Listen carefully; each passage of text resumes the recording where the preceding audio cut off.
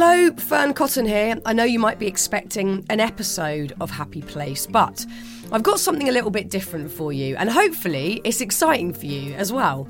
You've probably heard me mention a couple of times over the last few months that I've been writing a book. Well, that book has now been written. It's called Bigger Than Us, and it looks at that concept of what that might be. What is bigger than us? Or, maybe you don't believe in something that is bigger than us. You're also welcome along. But if you do, and you're not religious and you haven't got a name for it or a particular infrastructure for that belief, that's what I'm looking at. I'm also taking a look at wellness. We now know that it's a good idea to look after our bodies and our minds, but what about the other bit? I don't believe that we're just a body and just a mind. I believe there's something else going on. Use whatever language you're comfortable with. In this context, I use the word soul, but you might want to use the word energy, spirit, essence, whatever it is. How do we look after that bit of ourselves? That's what this book is all about. I talk to amazing wise minds, expansive thinkers, experts about loads of different subject matters that essentially give us some tools to have a connection with ourselves, the people around us, the world around us, and that something bigger. My hopes for the book were that the topics can calm the anxiety that we might feel through connection, help us find happiness through purpose, help us feel some comfort in the universal, and also just generally thinking bigger to unlock ourselves and our full potential. I weave in a couple of my own stories here and there, good and bad. You know what I'm like. I'm as honest as can be. And I want this to be massively relatable. It doesn't need to be full of jargon or for an exclusive club of people. Talking about whether you want to call it spirituality or just the bigger picture is for everybody. No matter what your beliefs, where you come from, what your lifestyle is like, what your job is, it doesn't matter. This subject is for everyone. It doesn't matter if you've never read a book about spirituality or thinking bigger before. It doesn't matter. Welcome along. This is for everybody. Bigger Than Us will be available as a hardback on ebook and an audiobook on the 20th of January. You'll be able to get your audiobook version on Audible, Apple Books and Google Play. But I thought I'd give you a little exclusive listen to some of it here. Are you up for it? Do you fancy it? If so, stick around. This is the introduction and the whole first chapter, which is all about shamans. I'm Sandra, and I'm just the professional your small business was looking for. But you didn't hire me because you didn't use LinkedIn Jobs. LinkedIn has professionals you can't find anywhere else, including those who aren't actively looking for a new job, but might be open to the perfect role, like me. In a given month, over 70% of LinkedIn users don't visit other leading job sites. So if you're not looking on LinkedIn, you'll miss out on great candidates like Sandra. Start hiring professionals like a professional. Post your free job on linkedin.com/achieve today. This is the first chapter and introduction from my new book, Bigger Than Us. Enjoy.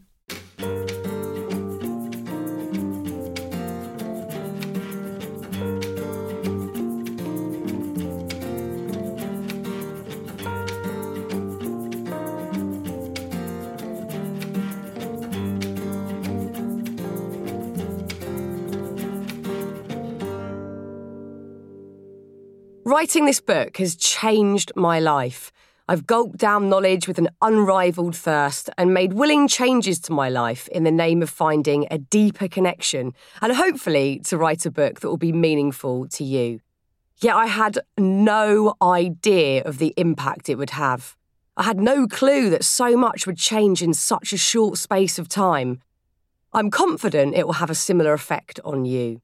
All I'm asking is that you have an open mind and then just sit back and enjoy learning from a host of wise minds I'm going to introduce you to.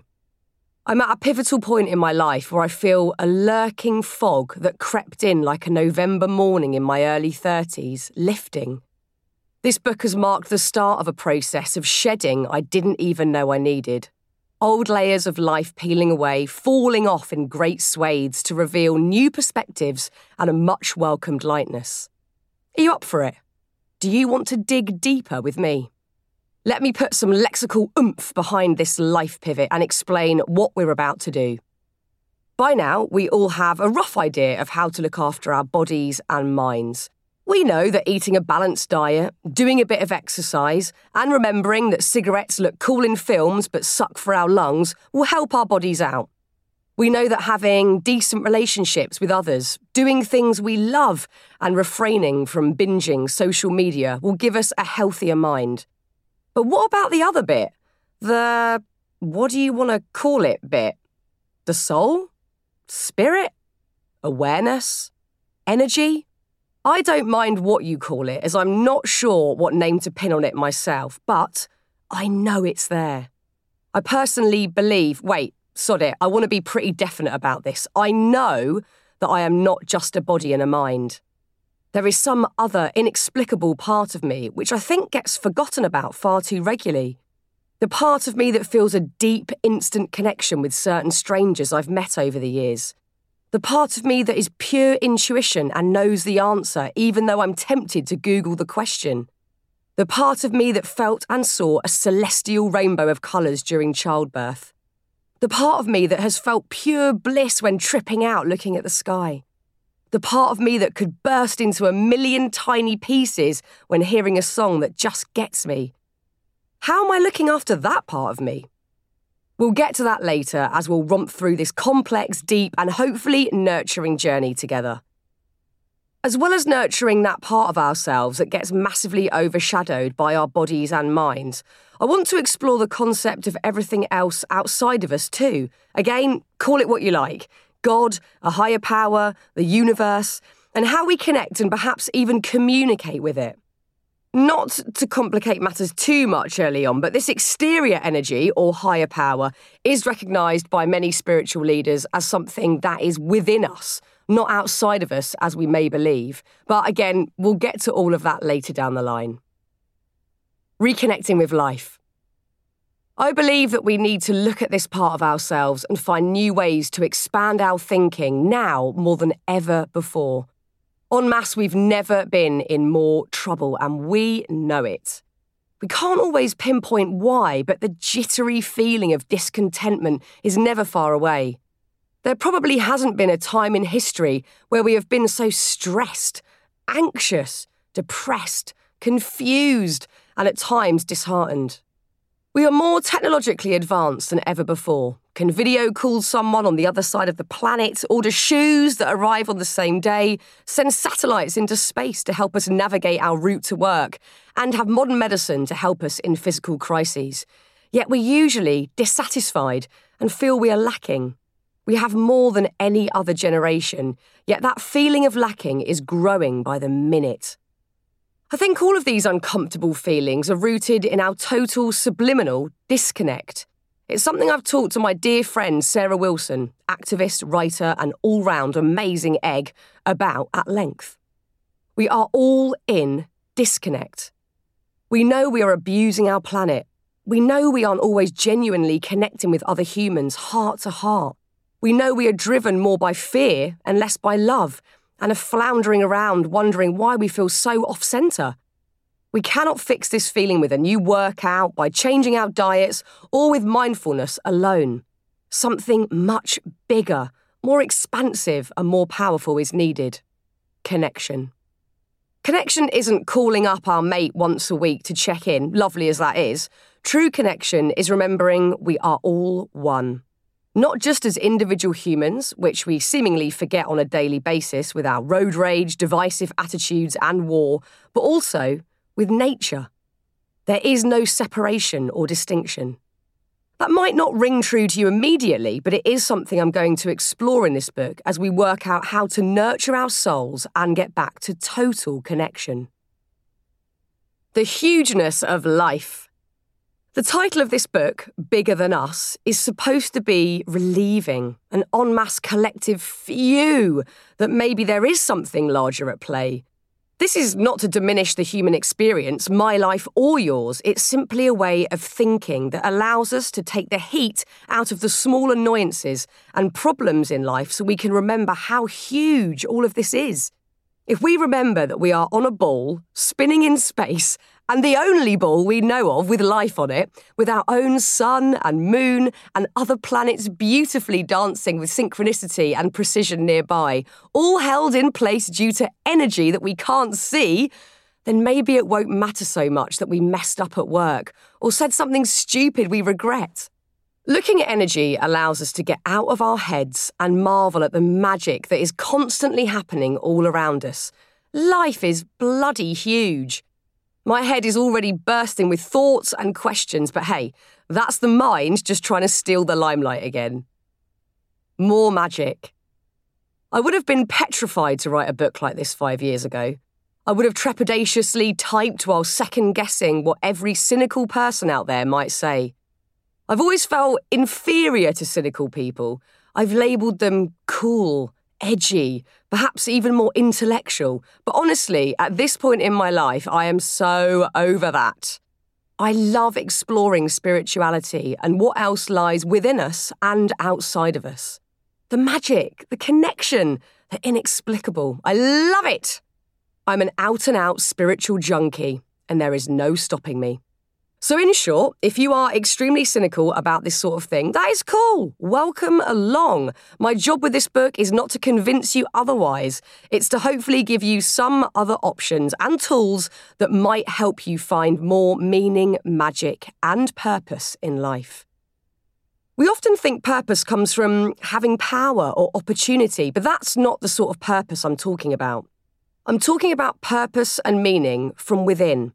An inner knowing that propels you towards a deeper experience of life. This book is about getting under the itchy clothes of life, getting beneath the thoughts, rumination, and constant noise of the modern world.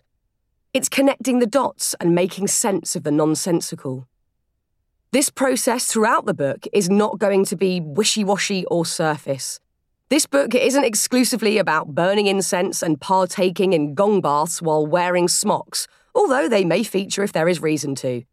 It's about getting curious and cultivating the willingness to see life in its full-coloured, bold, ever-changing beauty. I heard a term coined recently that made sense of the commodification of spirituality in recent years.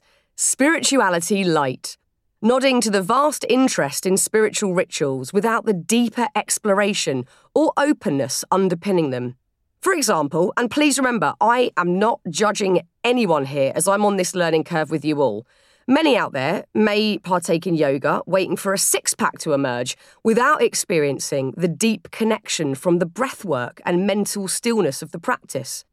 Many will burn sage in their homes, hoping that negative energy will magically disappear from their lives without any willingness to look at why they might be attracting negative energy into their lives in the first place. For us to go on this journey together, you will not need to purchase a rose quartz toilet seat or go anywhere near a wind chime. You need nothing more than an open mind and a little curiosity. The speed of life. I'm also deeply fascinated with finding out if it's entirely possible to live a daily spiritual life in the velocity of the modern world. I know that minutes after coming out of a meditative state, I can shoot to pure rage that my next day delivery hasn't turned up. The irony. 1 minute purely in the moment. The next using time as a weapon against myself. If I'm honest, my spiritual awareness is mostly only rearing its head in those moments I actively carve out time for it. But what about the messy bits of modern life? A bulging inbox, kids screaming and demanding to watch YouTube even when you've said no, a traffic jam and you're half an hour late for work, a friend accusing you of neglect. How can we tap into spirituality in those moments?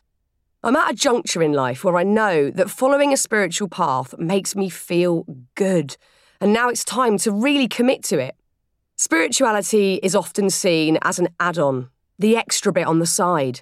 But more recently, I've started to see that it is life. It's not the side dish to the main course of life. It's the whole meal, starter, main, and dessert.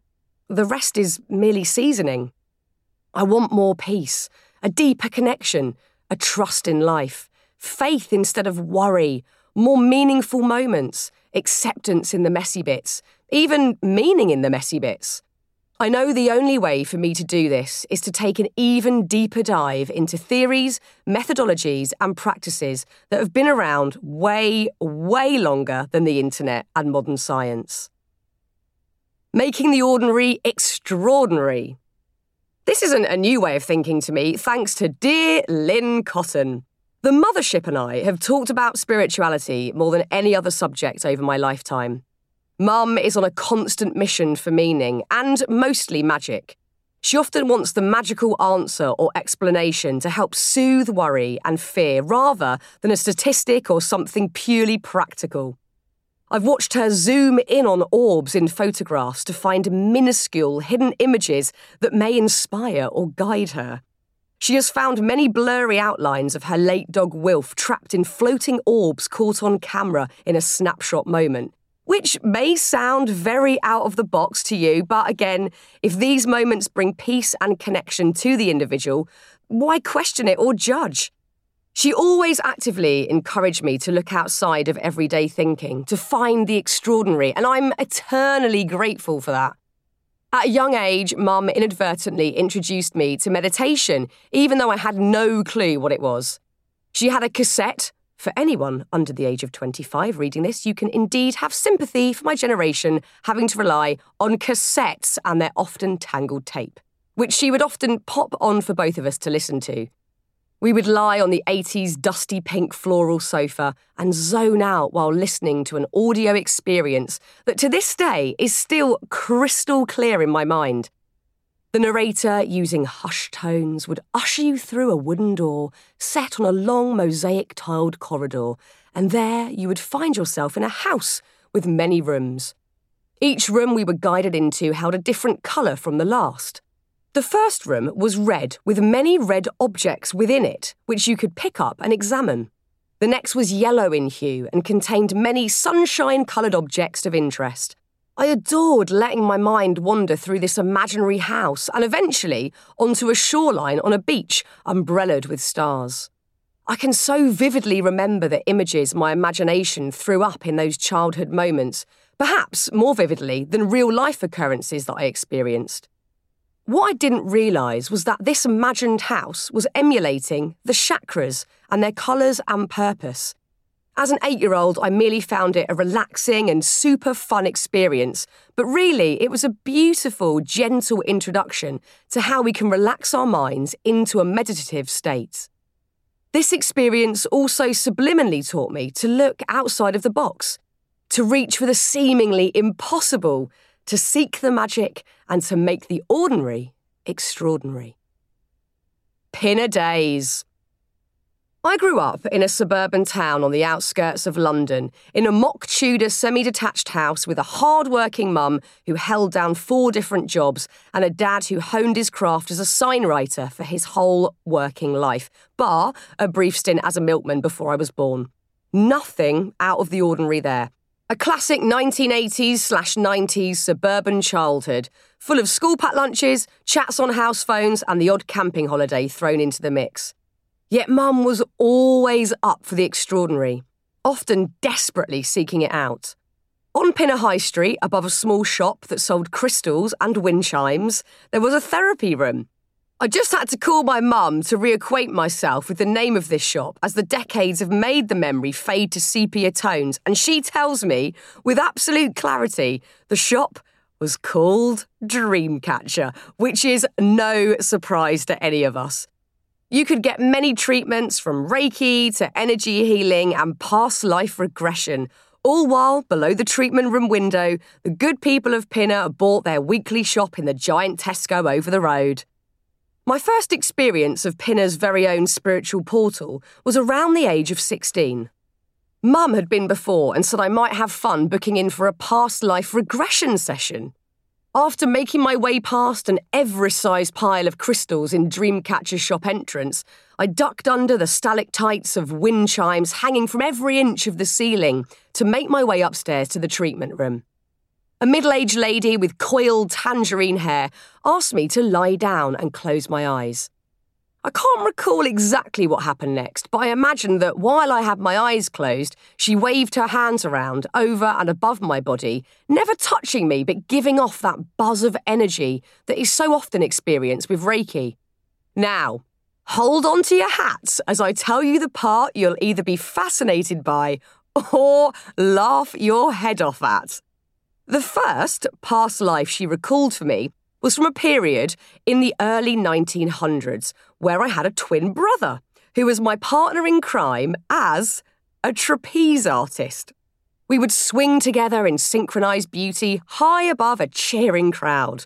On one occasion, I lost my grip and my dear twin's hand slipped through my fingers like a wet bar of soap and he fell to his death.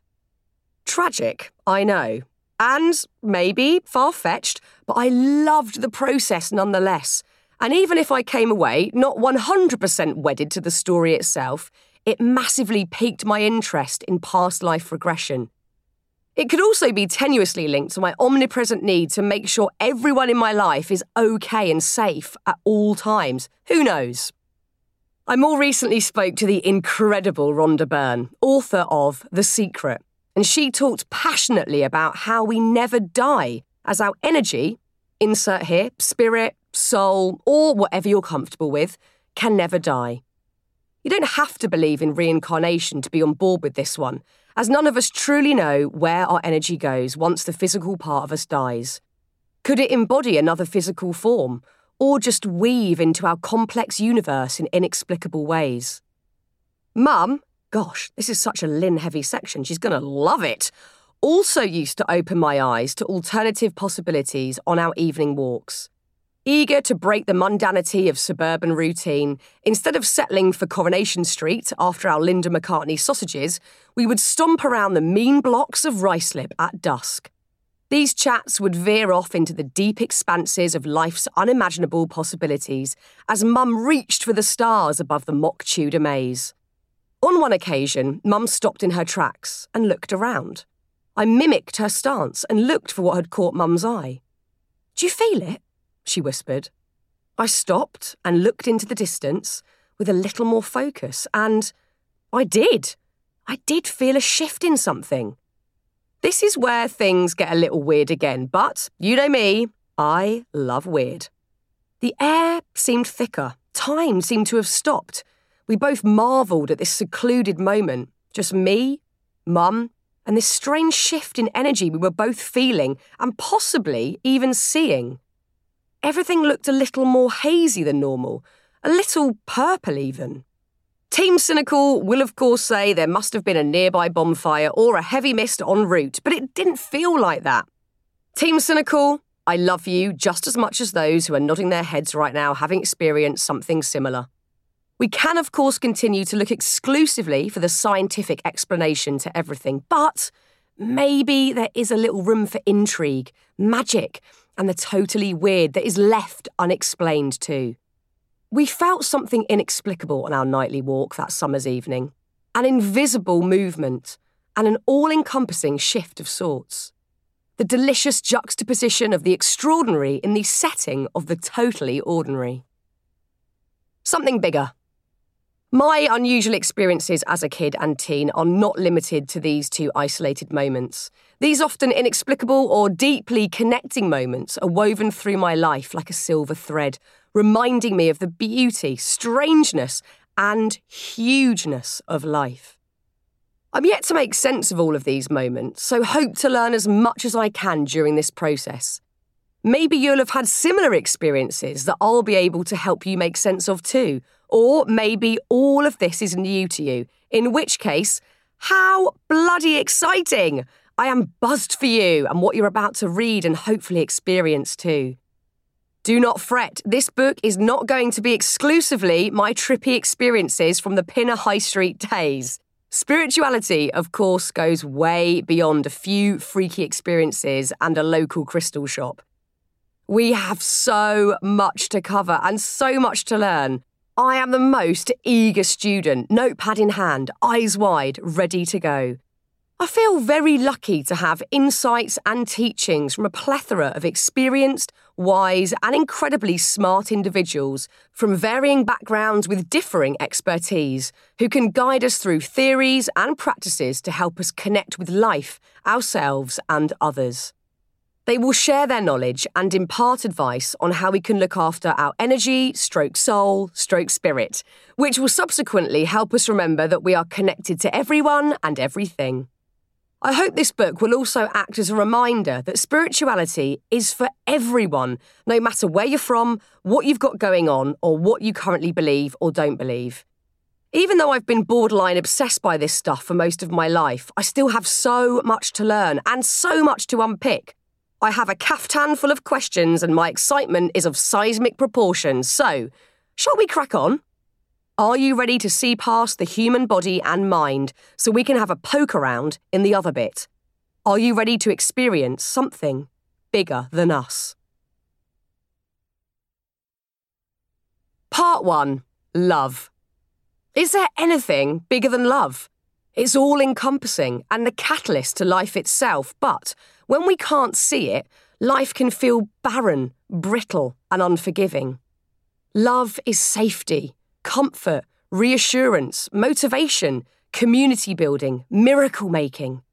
It's omnipresent and everywhere, so why at times does it seem to vanish completely? When we are lonely, depressed, or full of rage, we are blind to love's power and mass.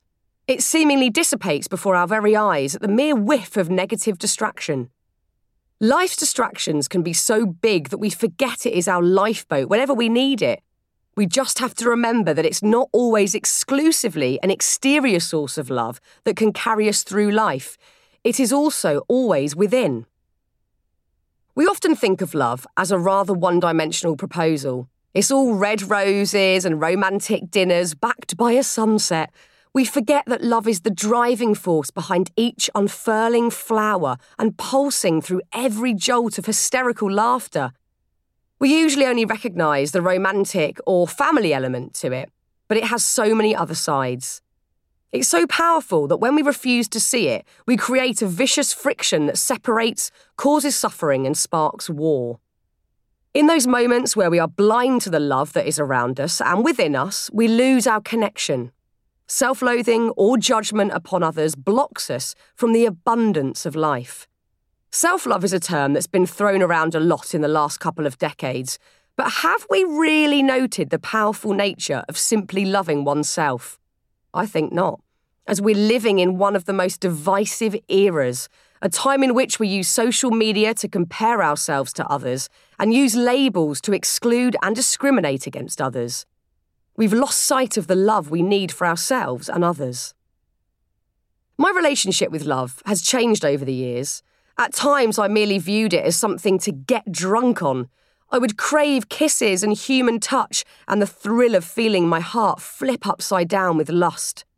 An intoxicating, heart-thumping love was all I desired, and the only kind of love I recognised outside of the grounded, long-lasting love for my family. Self-love was not in my orbit for a long time. I assumed I would like myself more if I was loved by another, maybe even lots of others. As my TV audience increased, I expected to find more acceptance of the bits of me I didn't like. Maybe if others loved my insatiable enthusiasm that I felt out of control of, I would like it more too. Maybe if my characterful nose and bulbous eyes were applauded, I would find it easier to look in the mirror without judgment. I learned that lesson the hard way, and have only really started to understand the power of self-love and acceptance recently. How we get to that place is another story. My own roller coaster of self-examination has been one of severe self-loathing at times, and I'm so desperate to settle into a calmer plateau of self-acceptance. I assume that once I get there, my relationships will be better, my love for the planet will be more respectful, and my understanding of love in all its many guises will be cemented. I believe love is where it's at when it comes to living a spiritual life of connection and meaning. It's often the answer to so many of our problems, but so often we forget it's for us due to feelings of unworthiness and can't perceive it in others as we only see our differences. To help us peel back the red shiny wrapper of love so we can feel it more, see it more clearly and understand its potency, I'm going to explore several different subjects with some incredible people I've met over the years to help us on our merry way. Here's to love and a deeper, more meaningful life. Shamans. Love is complicated but essential for connection to that something that is bigger than us. We often feel confused by love and so devoid of it, and maybe we can attribute some of that lacking to the modern world.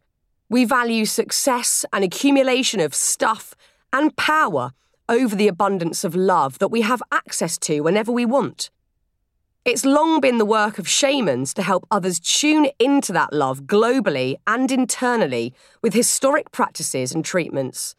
I've been fascinated with the mysticism that surrounds shamans for as long as I can remember. So often we are coerced into believing there is only one option in life.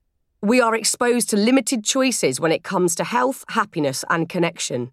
The confines lie in the hands of the government, media outlets and monster brands. We are subconsciously imbibing messaging and rules without even recognising that our beliefs are changing by the minute. Looking to the esoteric theories and ideas that might not dwell in the mainstream has been essential for my well-being, ongoing recovery from mental illness, and connection to the hugeness of life. There simply is no better place to start than with shamans and their beautiful look at love and life. Where did it all begin?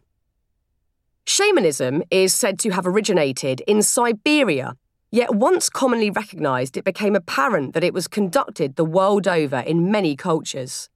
The practices involved have been used and cultivated for thousands of years in India by Native Americans and in South America, with cave art depicting shamanic rituals dating back as far as 30,000 years ago.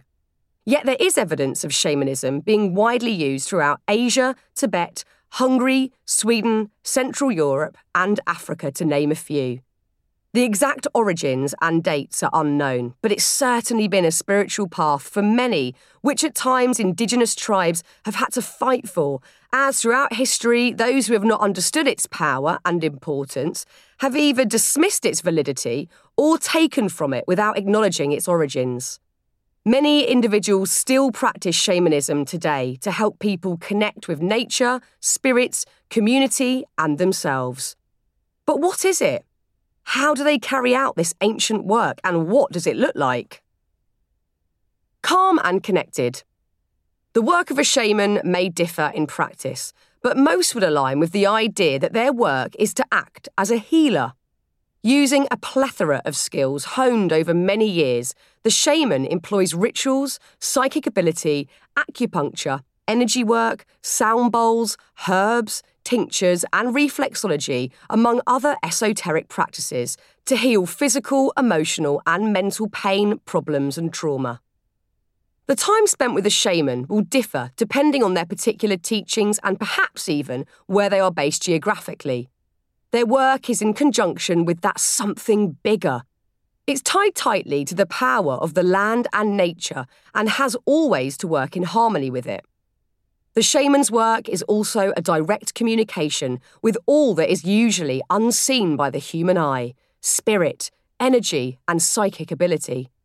It's a powerful concoction of ceremony and healing on a physical level, interwoven with a deep understanding of the hugeness of life.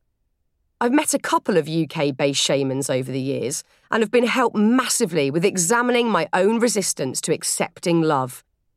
It might be helpful to meet one in this book for a deeper understanding, so keep reading to get a glimpse into the world of Wendy Mandy. I first heard of Wendy via Russell Brown's brilliant podcast, Under the Skin. I was curious and fascinated listening in on their conversation and felt a sense of peace immediately wash over me. Whenever I listen to wise people talk, I feel calm and connected as the little worries and insecurities I carry daily dissipate. They cannot stand the heat of wisdom and the truth. All the rubbish and modern-day debris just falls away. Coincidentally, or perhaps fatefully, shortly after hearing Russell's podcast episode, a great friend of mine, breathwork coach Rebecca Dennis, suggested I have a session with her friend who was a shaman. And guess who that friend was? The Wendy Mandy. Wendy doesn't have a website, and minimal results come up when you Google her, which made me even more intrigued. It's all word-of-mouth stuff, which is wonderfully old school, yet it's almost impossible to get an appointment with her as she's booked up for months in advance. In a completely jammy move, I managed to get an appointment after Rebecca and Russell put in a good word, so expectantly awaited my session with Wendy a month down the line.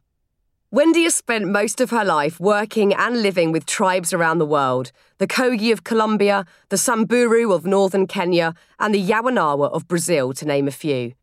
Wendy is currently writing a book about all of the amazing people she has worked with, learned from, and taught over the years, which I cannot wait to read. Energy and power. Wendy's practice room is rammed with beautiful books on every subject, from natural medicine to astrology. There is a treatment bed next to a cabinet of well-loved rattles and sound bowls, with a painted ceiling above depicting flying creatures in red and blue. It's a hypnotic space that keeps your attention and intrigue, with eyes darting from one curiosity to the next. I lay on the bed with a towel over my bare legs, feeling slightly insecure as I always have freezing feet, which at the end of the bed actually looked tinged with purple. Oh, I could have painted my toenails too, but hey, there are bigger fish to fry today. Sat by my aforementioned violet hooves, Wendy instantly gets to work rubbing life into them. The most heavenly moment of my day so far. I love having my feet rubbed. I turn into a sort of stoned, purring cat with slurred words and squinty eyes. My body relaxes entirely as Wendy asks me some questions, and I rattle off my list of worries and past regrets that I carry around with me daily in a cumbersome and perhaps unnecessary backpack. Wendy is small, but also huge. Her tiny frame is almost unable to carry the size of her energy and power. It spills out into the room and makes me feel safe, my own torrent of insecurities wrapped up in her knowledge and total understanding of life. Phew, what a relief. If only momentarily, I feel a weight lift. After the most heavenly foot rub that seems endless, but simultaneously way too quick for my liking, Wendy steps up to my side and places 2 fingers on my pulse points. I'm familiar with this technique as my dear friend Gerard Kite, who also practices 5-element acupuncture, initiates treatment by checking the energy in the pulse points too.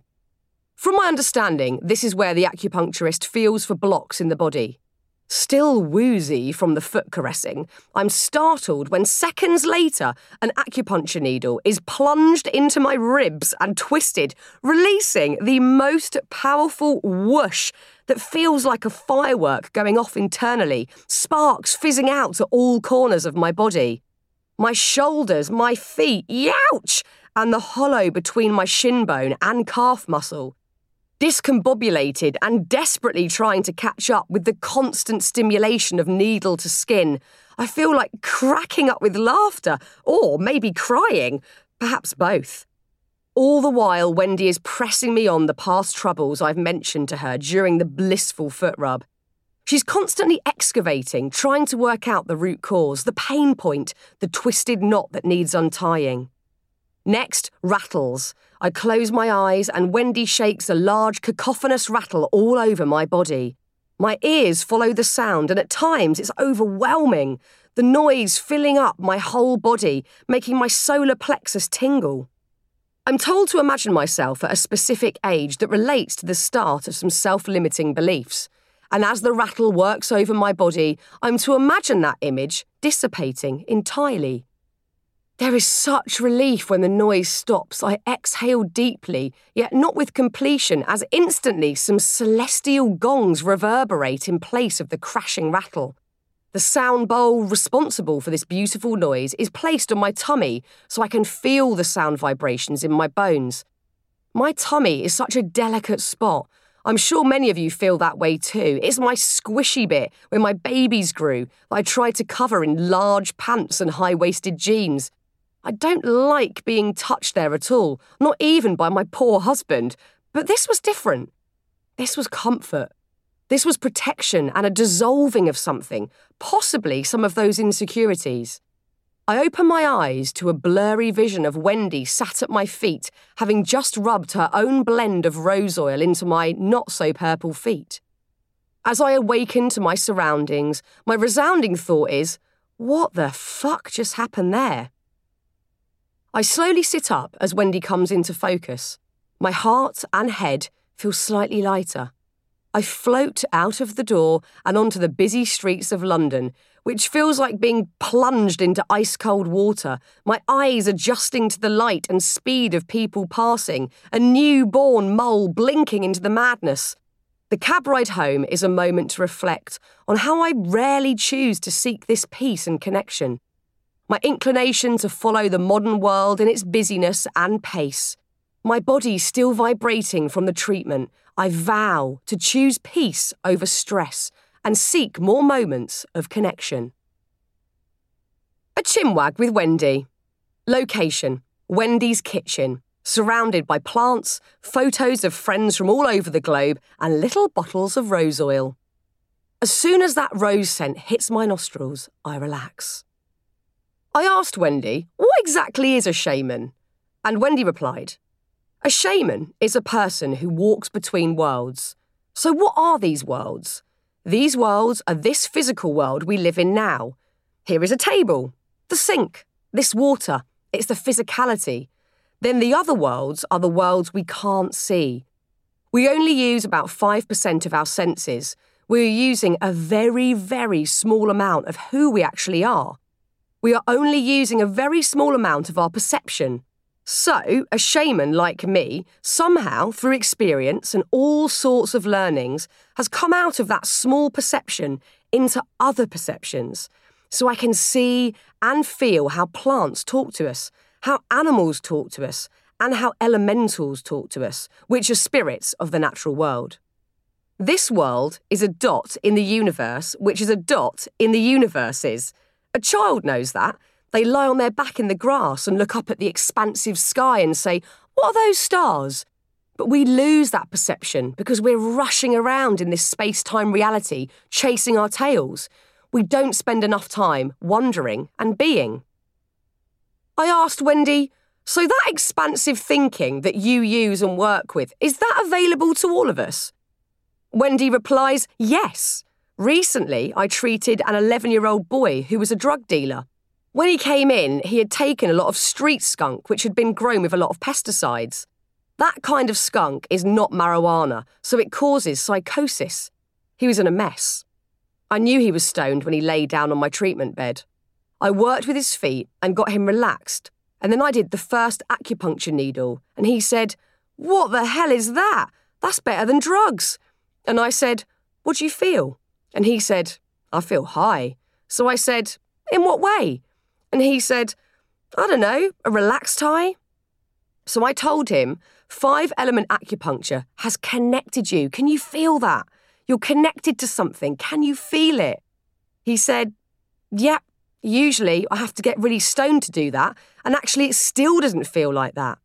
Anyway, cut to today, he's now free from drugs and he has a lot of support, and I'm training him to be a boy that can get the others away from trying to get that high by smoking skunk. They know something is missing, so they're smoking to find this thing that they know is out there. They're trying to connect with their spiritual self, but they're going the wrong way about it. I say to Wendy, aren't we all doing that to some extent? Aren't we all trying to feel connected, but we do it by drinking to get drunk, eating too much addictive sugary food, sex, buying shoes we don't need, and so on? How have we got to this place where we have lost touch with nature and our spiritual selves? Wendy says, totally. That's what I'm writing about in my new book. One of the key points is that disassociation from each other and nature. We have lost our right relationship to each other and nature. That has happened over the course of 12,000 years. We've lost that everyday relationship with each other. We have to change so much, our educational system, the nuclear relationships in a family. We saw this in lockdown as we lost our support systems, our tribes. That's why we saw so many lockdown problems during the pandemic, like a rise in online shopping addictions, porn addictions, and mass consumption of alcohol. We have been hypnotised. The biggest addiction is perhaps social media. We have to understand that it is an addiction which is replacing our ability to tune in to ourselves. It is very other. I said, what do you mean by other? Wendy says, social media produces a huge codependent relationship with lots of others that we don't know instead of a relationship with ourselves. We can't take social media away from people, but we can ask them to spend some time of their day doing things that are off screens, which requires discipline. Wake up and do something positive without your phone. There are so many ways to do this. The big one being the rise in modern-day meditation. That's the new spirituality. I ask Wendy, is having a good relationship with yourself imperative when it comes to living a spiritual life? Yes, but it's also about discipline. If you're in a habit, it takes 9 days to get out of it with discipline. You have to write discipline into your relationship with yourself. That's how you'll move away from your addictions that are connected to the other. Again, other meaning anything outside of yourself. Plug away at it and keep going until you have that relationship with yourself nailed, and then you will notice the sort of stuff I notice. People ask me, how do I become a shaman? I say to them, first of all, connect to you with compassion. It's all about compassion. I ask Wendy, is fear the biggest thing stopping us from having a relationship with ourselves? Fear is the absence of love. Love is what you feel when you meditate. You feel consciousness, God, spirit, the carnival, whatever you want to call that thing, whatever you call it, you feel that. Wendy, when you're treating people, what is it that you're looking to do in those sessions? I look to put that person in touch with their original essence that knows everything. That baby that came into the world from God, source, love, again, whatever you want to call it. Everyone has that in them, and I want to put them back in touch with that. I want to move them past the addictions, past the programming, past the childhood, past the trauma, and ignite that connection. Wendy, how does the physical element of your practice help with that? I tune in via the feet, as the feet are a map. It's called reflexology. Your ears, hands, and feet are a map. Reflexology has been used for thousands of years.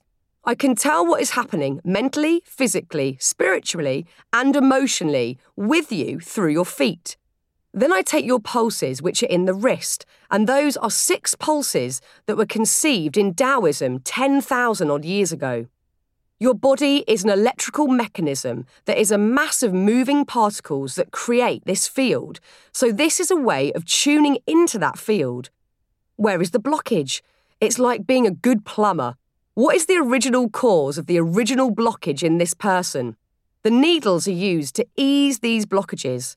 I'm going straight for the essence of that person. It manifests in both the positive and the negative. It's quite polarised. So, Fern, your element in 5-element acupuncture is wood, peculiar, as that's my married name. There is earth, wood, metal, fire, and water, and you are wood. Each person embodies one of these elements. Let's look at the positives and negatives of that element. You're very dynamic, like the season spring, like a snowdrop pushing up through the ice of winter. You're the planner, creator, or, on the flip side, you're stuck, angry, frustrated, bitter. Side note, I think that about sums me up. Yes, that is exactly what I feel like in life, Wendy. What we have to do is work out where your emotional scratches are. For you, Fern, your emotional scratches are that you feel unfairly accused. Yep, and misunderstood. Yes! Often we don't know what we are like as individuals as we are so used to other people's versions and projections of us instead of tuning in to who we really are. Wendy says, I think you might like my mate Mark, not his real name in case Mark isn't comfortable with me telling this pretty hilarious story, who is coming here in a bit. He's the owner of a restaurant chain and I mentor him. He's an Enneagram 8. Do you know yours? Weirdly, 3 people this month have suggested I do the online test to find out what Enneagram number I am. I am yet to take the test, so I have no idea. A side note for you all, if you haven't already looked into this yourself, an Enneagram is used to define 9 interconnected personality types, numbered 1 to 9. But it's deeper than that. It's an ancient method that could have originated in around AD 400, though the exact origins are unknown. I'll dive into this subject later in the book, I promise. Wendy says, I've studied it and I used to use it a lot in my work. I'm an Enneagram 8 too. We want to punch our way through life asking others, so, where are we going? You want an Enneagram 8 on your raft, as they'll sort it all out. The downside is that 8s are so vulnerable as well as strong, so you become highly defensive. If you allow someone into your life and they give you hell, you want to literally exterminate them. I say, I think I know a few more 8s. Wendy says, the shadow side of an 8 goes, fuck you. Each Enneagram has positives to honour and negatives to learn from, much like the elements in 5-element acupuncture. Wait until you meet Mark. He's going to come in here and be so loud and funny and possibly embarrassing. Oh, I can't wait. Wendy says, what we all have to do is look for the things in life that are stopping us from connecting to that something bigger, the things that get in the way. Those things are a horrible white noise that will stop you connecting with others, nature, and yourself. It is always something that has happened in your past. If your mother was jealous, you'll have a tendency to let mother figures in who might not have your best interests at heart. If your dad was absent, you'll have the tendency to invite men who are detached into your life. For me, I have to be careful with little brother figures due to my own backstory. My tendency is to let them off the hook, so I have to watch that. These are the banana skins in life. The doorbell rings. I sit up straight. Oh gosh, I think it might be Mark. Wendy says, hello, Mark. Mark says, do you like my trousers, Wendy? They've fallen down. Wendy says, oh no. Mark says, have you got anyone else here? Wendy says, yes. Mark laughs. As I came in the door, they just fell down. Mark has now waddled into the kitchen with his trousers round his ankles and his boxer shorts on full display. Mark cannot pull up said trousers as he's holding a huge box with both hands, which is precariously piled with fresh vegetables. I'm not sure whether to look away or help. Mark says, this is not deliberate, I promise. My God, this is not going well. I say to Mark, Mark, nice to meet you. I'm Fern. Mark, pull your trousers up. Wendy says, pull them up for goodness sake. Now go in the other room, Mark. After all that, I ask Wendy, so, my last question is, what is the one thing we can all go away and do to cultivate a relationship with ourselves that in turn allows us that connection in life? Wendy says, compassion. Compassion. We are so hard on ourselves. Let's say that I've just had a row with my neighbour. They were being really noisy and I slightly lost it. The first thing is just to be kind to yourself. Think, okay, that wasn't great that I lost it there. And then calm down and practice self-love. We are all so hard on ourselves. Just spend 5 minutes making a tea and talking to yourself like you would a best friend. I say to Wendy, thank you. I know I need to practice this big time. It seems the resounding takeaway from this chat is that for us to live a spiritual life, one that is connected to others and nature, we first have to cultivate a good relationship with ourselves. I'm scared, yet excited. It seems achievable, but I have a horrid feeling I have a nihilistic and unkind relationship with myself at times. In the name of connection, I know I have got to lose some of the very ingrained negative stories I put upon myself daily. I've made small efforts to do this in the past, yet it's never stuck. Now I really have no excuse. I also want to bring my kids up to love and accept themselves fully.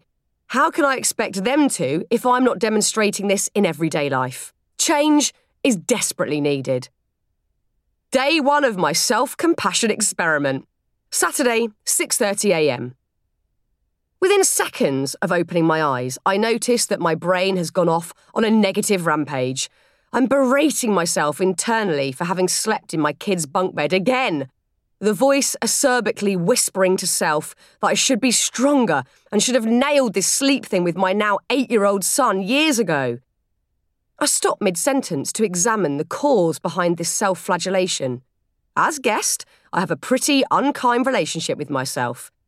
Is this the block that is hindering me from connecting with the beauty and magic of life? Could it be that simple?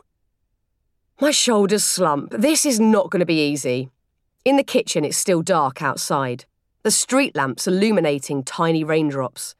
The kids are already fighting over what TV show they're going to watch, and I can feel more self-berating coming on.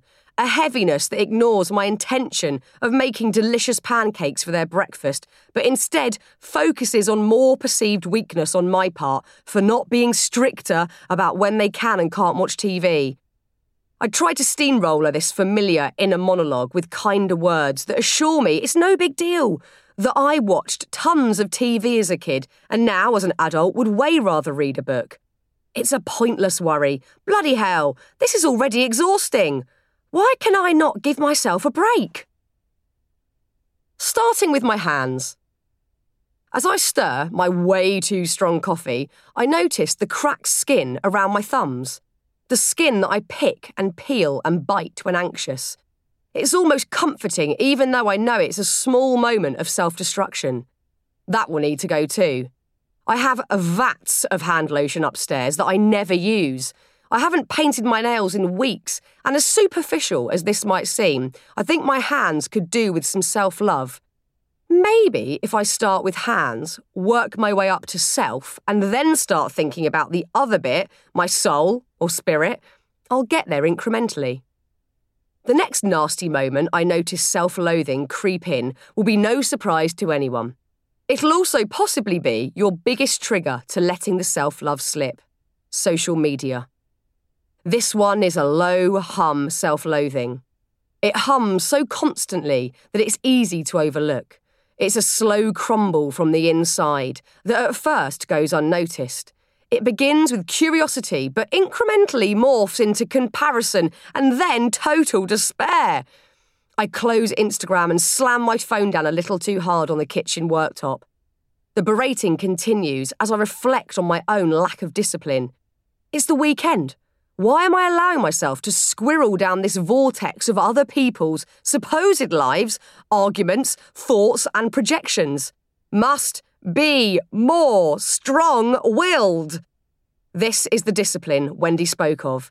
A discipline that gets us away from our addictions which are hindering our overall connection. At this stage, I'm not sure whether this inner pep talk after said Insta binge is coming from a place of love. I'm not sure the discipline is coming from a place where I believe I deserve better. I think it's coming from a place where I believe I'm a weak, pathetic person. Oh boy, this is all so much harder and so much more deep-rooted than I'd imagined. Fear and loathing in my local park. A wintry afternoon brings more cloud, but simultaneously a desperate need to get out in some fresh air as both kids begin to climb the walls.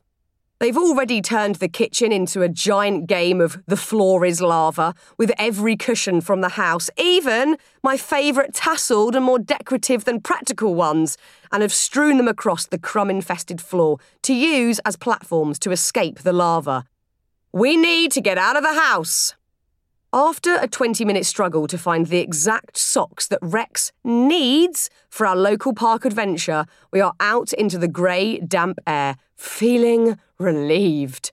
Ejected from the mess of home on a lazy Saturday and into a world of trees, local squawking green parakeets and little streams that Rex loves to jump over.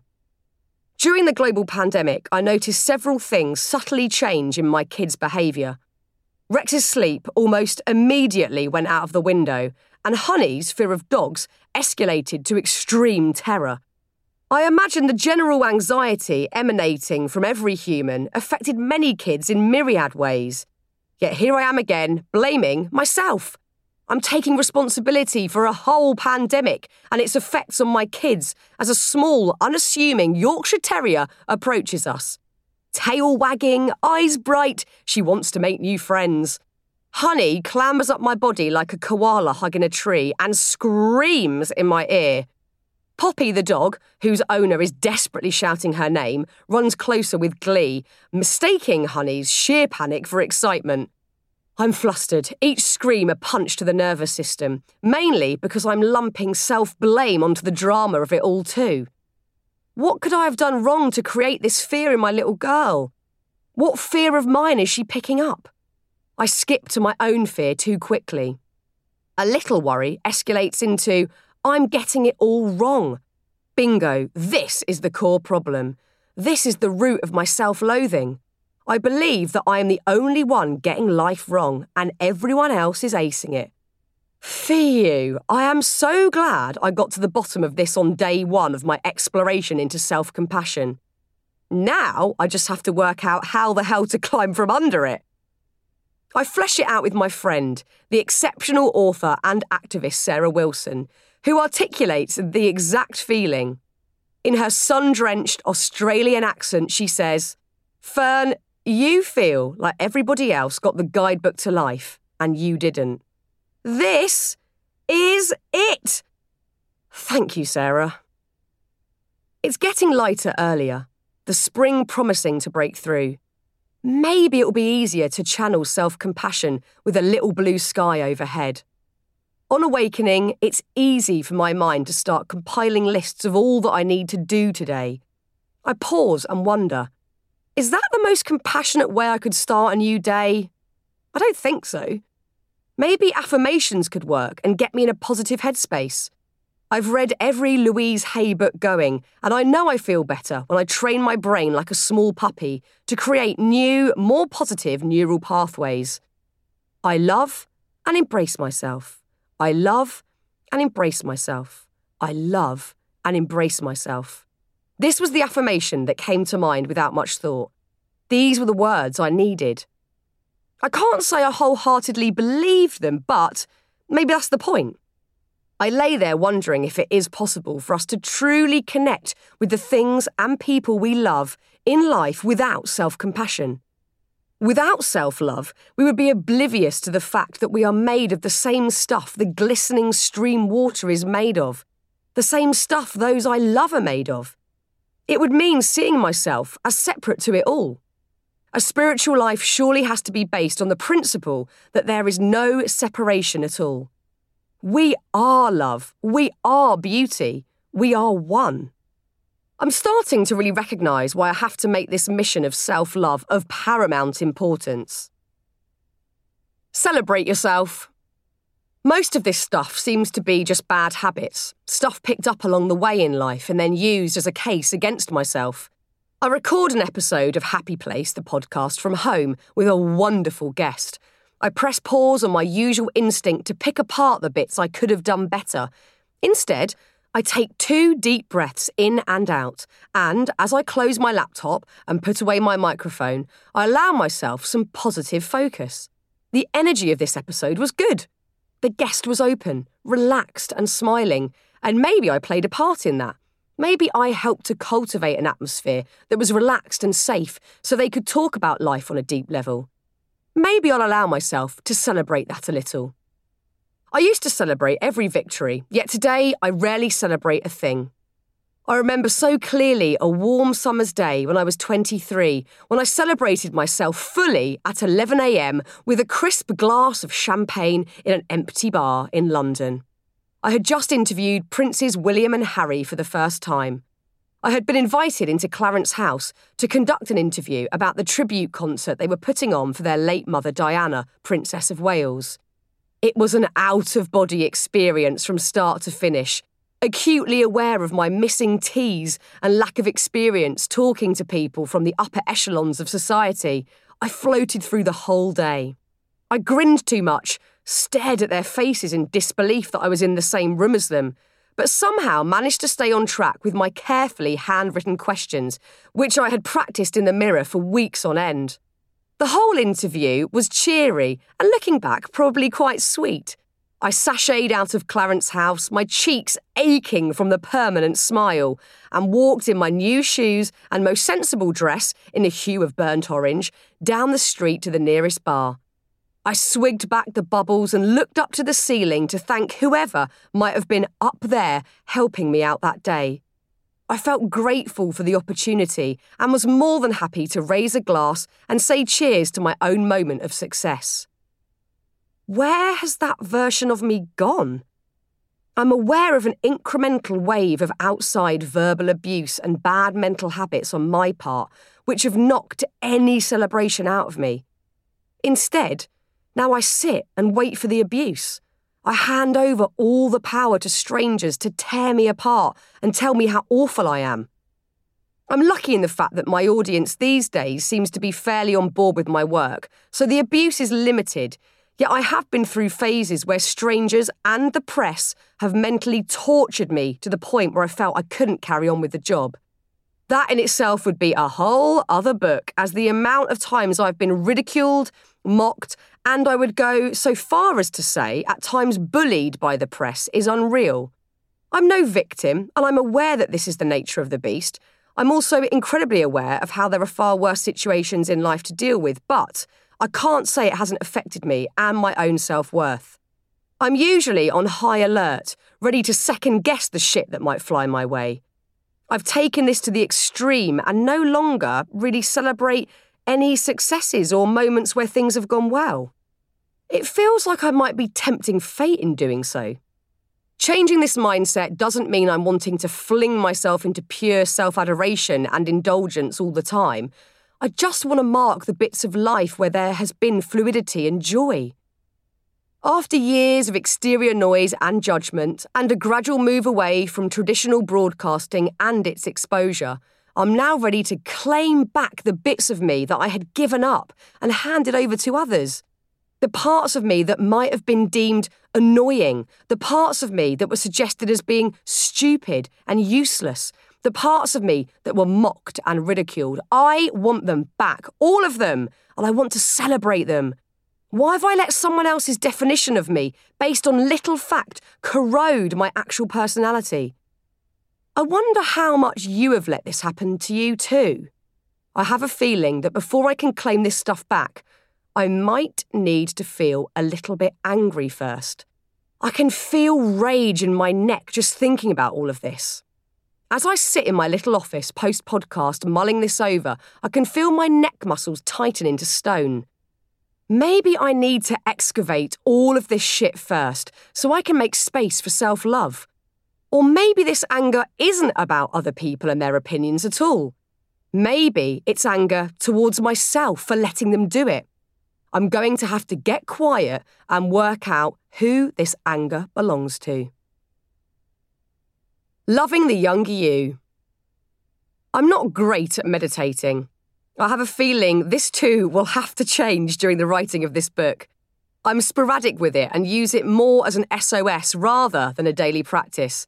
I'm not sure why I'm so reluctant. I've interviewed countless people over the years who can testify to its importance and impact. I've spoken at length with monks who have gone into 4-year-long retreats, meditating for up to 6 hours a day. I know there is peace, epiphany, and contentment to be found with meditation, but I keep myself busy instead. Maybe this is a chicken and egg thing. Do I have to get self-compassion first to then allow myself the time to meditate each day? Or do I have to start meditating to get the self-love? There is a whole section on meditation on the way. On this occasion, I make a good choice. Normally, I prefer a guided meditation, something from YouTube, a guide that has a soft voice that isn't creepy or too forced, gentle music in the background. I can follow their words, which helps to keep my untamed mind on board with the letting go bit of meditating. Today, I need proper peace, so I choose to brave actual silence and being fully with myself. I'm not just seeking relaxation and rest here, I'm seeking answers too. I perch on the small round ottoman covered in cat fur, like most of my furniture, that's in the kitchen and plant my feet firmly on the ground. One big breath in and a tidal wave exhale as I instantly push away the thought that I'm being self-indulgent taking this time out, when others might be sat hunched over laptops, in hospitals doing vital work, teaching children and doing other helpful stuff. I quietly ask myself a question. Who is this anger for? Who does it belong to? Then I sit with it. The thoughts come in. I could be dealing with the Mount Everest of laundry downstairs right now. No, that's not a useful thought. I let it go and just focus on my feet on the floor. I need the bombardment of everyday mental chatter to subside so I can listen to my intuition. There is anger. I can feel it threatening to attack my neck again, but what is it? Who is it for? The mockery and public shaming at times has made me want to punch through walls, but these people are faceless. Bitter people behind keyboards letting their own tiny thoughts grow in size once typed letters appear on screen. Can I be angry with people I don't know, will never meet, and who have no actual bearing on my life? I don't think so. I'm concerned I'm thinking too much. I'm cognitively trying to Mrs. Hinch this moment. I'm attempting to sort through all of this rubbish to get a clean result. Maybe if I just focus on the rage without the stories, I'll be able to let go some more. With the anger bubbling and the burn in my throat, another feeling arises. Foolishness. I feel silly. I sit with all of it without resistance. I want to get curious about it, not push it away. The longer I sit with it, the more I realise that there are fewer thoughts and inconsequential daily worries. I'm just with the anger. Minutes pass, but I'm not sure how many, and then the clouds start to part. I can see the rage in all its glory as something separate to me entirely. It's a huge burning ball that I'm hurling at myself, more specifically, at my younger self. The part of me that I believe was naive and clueless and mirrored most of the things that were written and said about me.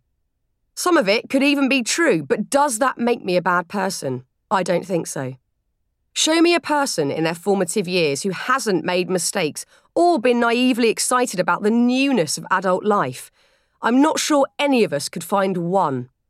I let my mind settle on an image of me in my early 20s. Plump under eyes and rosy cheeks, severely layered hair, permanent grin, dancing into fire without knowing it would be hot. Without letting judgment overshadow this image, I just sit with her. God, I hate bits of her. I can see how I've tried to run away from her so desperately. I've read, studied, thought, listened and learned to try and not be her, using books, knowledge and sensibleness as my weapons. I've tried to plaster over the naivety and foolishness that come with giddy excitement. I stretch my arms above my head and wiggle my fingers and toes to come out of this 20-minute meditation. I blink my eyes open with the newfound clarity that I need to start loving me in my 20s. I'm still on the run from her and her Avril Lavigne get-up, but I'm now aware of it and I know where that anger lives.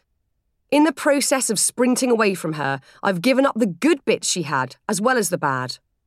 I've said goodbye to spontaneity and giddy excitement and replaced it with caution and at times cynicism. I actually feel a bit sorry for younger Fern. Why have I abandoned her so willingly?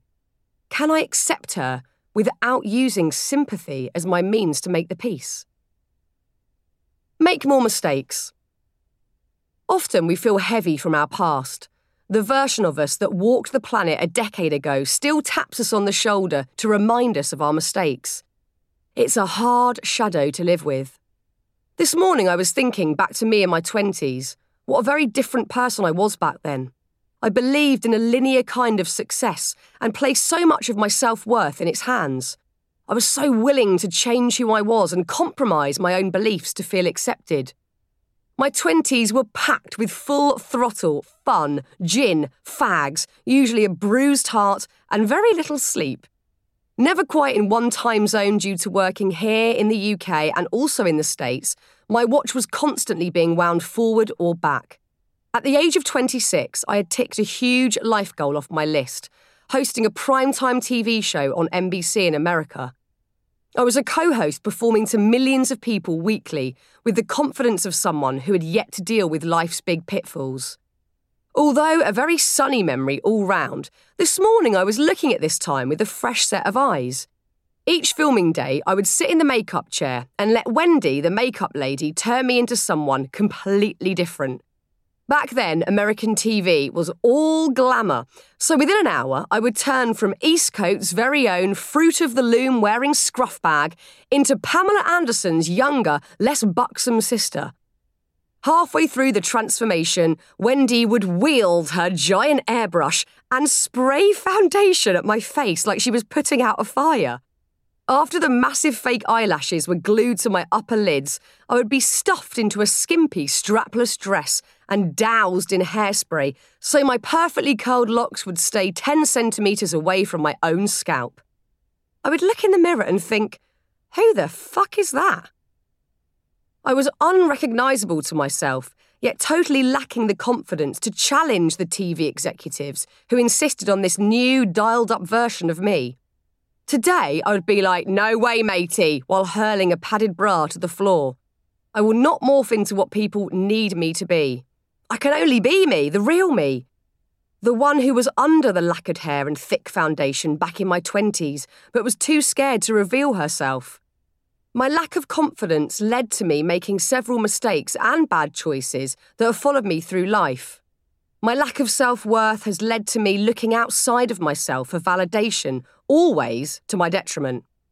I can often look back at this version of myself and talk about her cruelly and focus more on the regret and mistakes made rather than the progress and lessons afterwards. Having had some pretty game-changing conversations with friends over the years, I've settled on a kinder dialogue with young Fern. I refuse to call her names and put her down anymore. It's no help to anyone and really rather narrow-minded. Simply put, I would not be the me I am today without the me I was back then. Go easy on your previous self. Thank her or him. Just stop. I have hit a wall. Tiredness has taken over and is creating an inner friction that I liken to the noise of sandpaper to wood. It's putting me on edge and everything feels tricky. I'm not good at surrendering. I would rather stagger to the finish line on my knees than take a moment's rest, and I think that is again due to a lack of self-compassion. The kids are at school, I've had 2 Zoom meetings and recorded an interview for my Radio 2 show, and yet I'm reluctant to rest. I empty the dishwasher, my feet flopping about in sliders that I'm practically dragging across the floor. I know, I am being dramatic, but you know when you've hit a wall and are shattered, everything feels dramatic. A severe lack of self-compassion stopping me from, well, stopping. The dishwasher is empty, but I cannot be asked to fill it again and leave a treacherously tall pile of dirty plates in the sink. Time to surrender. These last 6 days, I've gotten a little better at self-compassion. I've placed more importance on it and can see how it makes room for joy, laughter, and connection. As I stare into space in the middle of my kitchen, my intuition is screaming at me to go and rest. An act of self-kindness is needed, and I'm going to rally against habit and get in the bath. As soon as my skin hits the hot water, I crumple into the relaxed state my body has been craving. Why didn't I do this an hour ago? Why do I often seek stress rather than allow myself some comfort?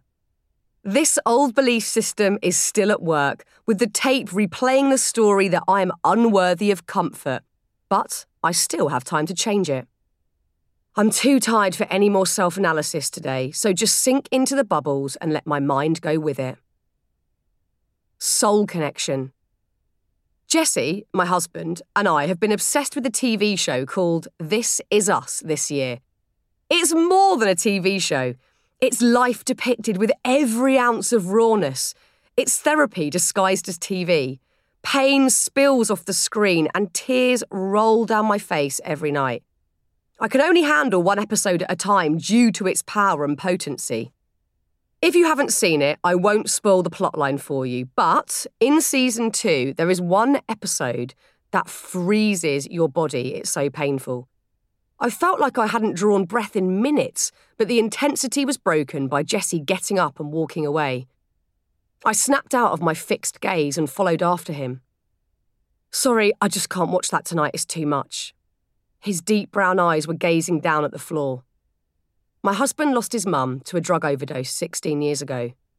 Shock and grief twisted together in a life-changing hurricane of hell. We talk about Chrissy all of the time. We talk about her with the kids as if she's still here. Nana Chrissy is a part of our family and our daily lives. Jessie is open and willing to talk about her too, which might have tricked us both into believing grief was something that could fade with time. Grief might not be living alongside Jessie all day, every day, but it is there, under the surface, in his decision-making, in the music he makes. This particular episode of This Is Us touched on something that was lying dormant in Jessie. We cried together. We talked about it all. We sat silently and let it percolate. I felt I could 100% be there for Jessie and with his pain. I could create space for this big emotion and listen to him. A couple of weeks ago, when I myself had been triggered and subsequently sank into self-loathing, I don't think I would have done quite as good of a job. Sometimes I get caught up in how well I'm supposed to be doing at work, how many people are listening to my podcast, how good the guests are on each episode, what people are feeding back to me, and I try to find meaning in it all. Yet this unexpected quiet moment with Jessie was truly meaningful.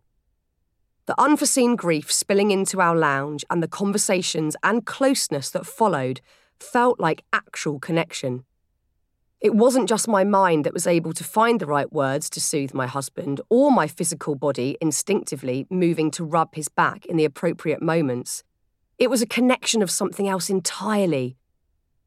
Whether it was of our souls, our energy, maybe even Jessie's mum's energy entering the picture, it was deep, real, unrivaled connection. Meditation and yoga. What do spirituality and wellness have in common? What do you think? Your answer will be as valid as mine, of course, but for what it's worth, I think they're wholeheartedly connected. To me, they have to work in tandem, and I'm not sure wellness can be fully reached without spirituality. Spirituality is not much mentioned in the conversation around well-being, but I can only talk personally and say that I know I could drink all the green juice in the world, do Pilates daily, and cover myself in reishi mushrooms, and I would still not feel well unless I felt connected to that something bigger. I could be 80% wheatgrass and amazing at handstands, but still feel empty inside when I turn the bedside lamp off at night. Yoga and meditation seem to be the easiest way to marry the modern-day iteration of wellness with deep-rooted spiritual concepts that have been around for eons.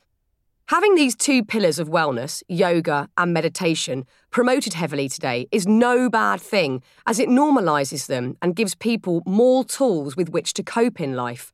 But sometimes, through the filter of the modern world, the meaning and spiritual side of both get lost.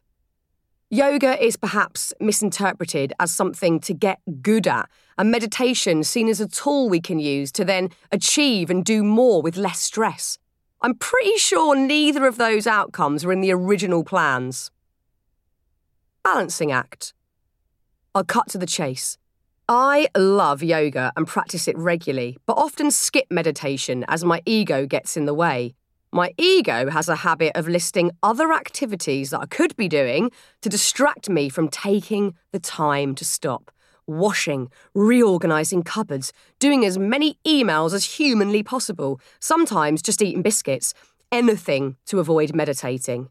I have a big inkling this might need to change for me to really engage with everything I've talked about in this book so far. I was 29 when I went to my first ever yoga class. My friend Amy, who also worked at BBC Radio 1 at the time, asked if I would like to join her favourite local yoga class after work one evening. I turned up late and rushed to the back of the class. I didn't own yoga leggings, so instead wore running shorts and a Kurt Cobain t-shirt. In front of the mirrors stood a magnificent woman with the biggest blue eyes framed by eyelashes so long her blink seemed to last for seconds. Her soft American accent calmed my I hate being late racing heart and drew me into the delicate, profound words she was speaking. She spoke for maybe 10 minutes about the intentions for the class, which sounded lovely, but, to me at this point in my life, unrelated to the physical bit we were about to get into. By the age of 29, I had spent a lot of time sweating in gyms I didn't want to be in. Beastie Boys blasting in headphones, wiping down sweaty machinery that someone else had just let loose on. I knew there had to be other options when it came to moving my body. I was also bored. So bored of viewing my body as something that needed punishing through grit and hard work on a running machine. Yoga, from the outside, seemed like a gentler, kinder practice. Every single position the mesmerising teacher, Zephyr, now a great friend, glided into looked simple but felt truly unnatural to me. A horse trying to move like a puma. It just wasn't working. I'd done a lot of ballet growing up, but the discipline needed seemed to be the complete opposite to that of this new, alien style of movement. I looked around the studio at the women and the odd man, folded like origami with utter lust. My frustration simmered on the surface of my skin. I don't like being bad at things, and due to the aforementioned assumption that when it comes to yoga, there is good yoga or bad yoga, I felt I was failing. Point missed entirely. At this juncture in life, I was aiming to be accomplished at yoga only on a very surface level, yet to understand the deep-rooted values set thousands of years beforehand. We see someone on Instagram, pencil still, upside down in a handstand, and think that until we can reach those heady heights, we won't be good at yoga. I felt like this for years. I would fall out of balances or simply not be able to contort my body into the spectrum of shapes I was seeing around me.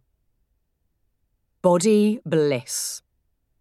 About 3 years ago, 7 years into my practice of yoga, something clicked. My stolen moments of movement away from the chaos of family life started to feel different. Each pose gave me the opportunity to explore my own physical capabilities and quieten my mind. Each pose an opportunity to let go a little more and enter new territory. I started to notice that in moments where I felt out of control, I could move with purpose and lose the mental chatter. These days, I might be able to knock out a few complex poses and balances that look impressive on a digital grid, but it's not about that for me anymore. It's the feeling of the practice, not how impressive it looks. The results I'm aiming for steer so far from the land of six-packs and ripped triceps. I simply want to feel good. In my practice today, there are moments when my body and mind feel aligned and I experience snippets of bliss. I still have a gelatinous postnatal tum and I can't do a handstand. I'm not sure I will ever at this point, and that's fine. Yoga is now a place of stillness, exploration and calm that I so desperately crave in life. On a practical note, yoga has become much more accessible to the masses these days, with free classes on YouTube or subscription apps, which means you don't need to join a pricey yoga centre or buy a pair of hamstring-hugging leggings that vac-pack your buttocks. I still mostly practice in my PJs, in my kitchen amid a sea of Lego and dried-up cornflakes ground into the floor. Falling off the wagon. Yoga has become one of the most obvious visuals of well-being in modern society, which again is brilliant but also presents some tricky territory. When yoga is used without the deep, esoteric, mystical meanings behind the movement, some communities feel uncomfortable as they see their heritage being profited from and commodified. Generations of ancient communities, notably in India, have used yoga as part of daily life for centuries. So having an understanding of the culture and heritage that come with yoga offers gratitude and respect for the practice itself. I think it's always a good idea to learn what you can when it comes to a new practice that has its roots in history and spirituality. Having a deeper connection to its foundations will always offer you more to learn from. Alongside this, I do believe movement is for everyone. So if you just want to learn some simple poses to get you started and to help ease physical pain or stiffness, then yoga is a great discipline. One way of understanding how yoga can help you connect more with the world around you and connect with yourself is to look at the meanings and intentions behind the movements. For that, we need an expert, and I have just the chap in a few moments' time. First, let me explain how I have fallen off the wagon when it comes to meditation. I used to meditate all of the time as a teenager and young person in my 20s. Before mindfulness apps were even a thought and Headspace was just a space, I would sit on my bedroom floor, light a candle, and tune into my own and surrounding energy. It was something I looked forward to, a space ensuring the time to pray for others in need, as well as to ask for personal guidance. A hybrid prayer/meditation mashup, if you will. My mum would often play me meditation cassette tapes, 80s kid to the core, instead of story tapes when I was young, so the notion was introduced and normalised at an early age. I inherently know that it works for me. I'm pretty sure it works for everyone, so why are we not all doing it all of the time? Surely we would save money and time if meditation was further normalised and encouraged from a young age. Think of all the stress-related illnesses that cost the NHS a fortune today. All the arguments we get ourselves into with others as we're not reacting in a grounded way. All the time lost worrying about things that are out of our control anyway. All of this can be lessened and channeled with meditation. It's the Zoom call to the universe, your direct link to wisdom, answers and calm. Again, while considering the micro and macro elements to life, that wisdom we seek, that strength we desire, that calmness we crave, it's inside all of us. Meditation is our direct line to it. The concept is obviously not promoted anywhere near enough, as a lot of the world today relies on speed, absolute digital connection at all times, and as much information as possible. We place academic intelligence above all else and think of wisdom as a fanciful idea that might perhaps come with age. As I've said, I'm almost annoyed at myself that I've fallen off the wagon so catastrophically, as I was so tuned into my practice back in the day. My own excuse seems to be the arrival of kids. I whine about the lack of time to meditate to my deeply spiritual and regularly meditating brother Jamie, who consistently replies saying, "If you say you have no time to meditate, then you need to meditate even more so." Irritating, but also truly spot on, Jamie Cotton. He knows his spiritual onions. So if I understand the benefits and know that meditating will help me deal with the chaos of life, why am I not doing it? It's my ego. My shouty little ego comes along to inform me that I'm far too busy to be wasting time like that. I mentally run through huge lists of tasks and chores I have to do before the sun sets, which exclude me from having to meditate. Arrogant! I think back to the days when I would use meditation as a fun and regular pit stop and can easily recognise that I dealt with life differently. There really are no more excuses. Jambo Dragon. Let's meet Jambo Truong, who is a teacher in anatomy, bodywork, ceremony, meditation and yoga.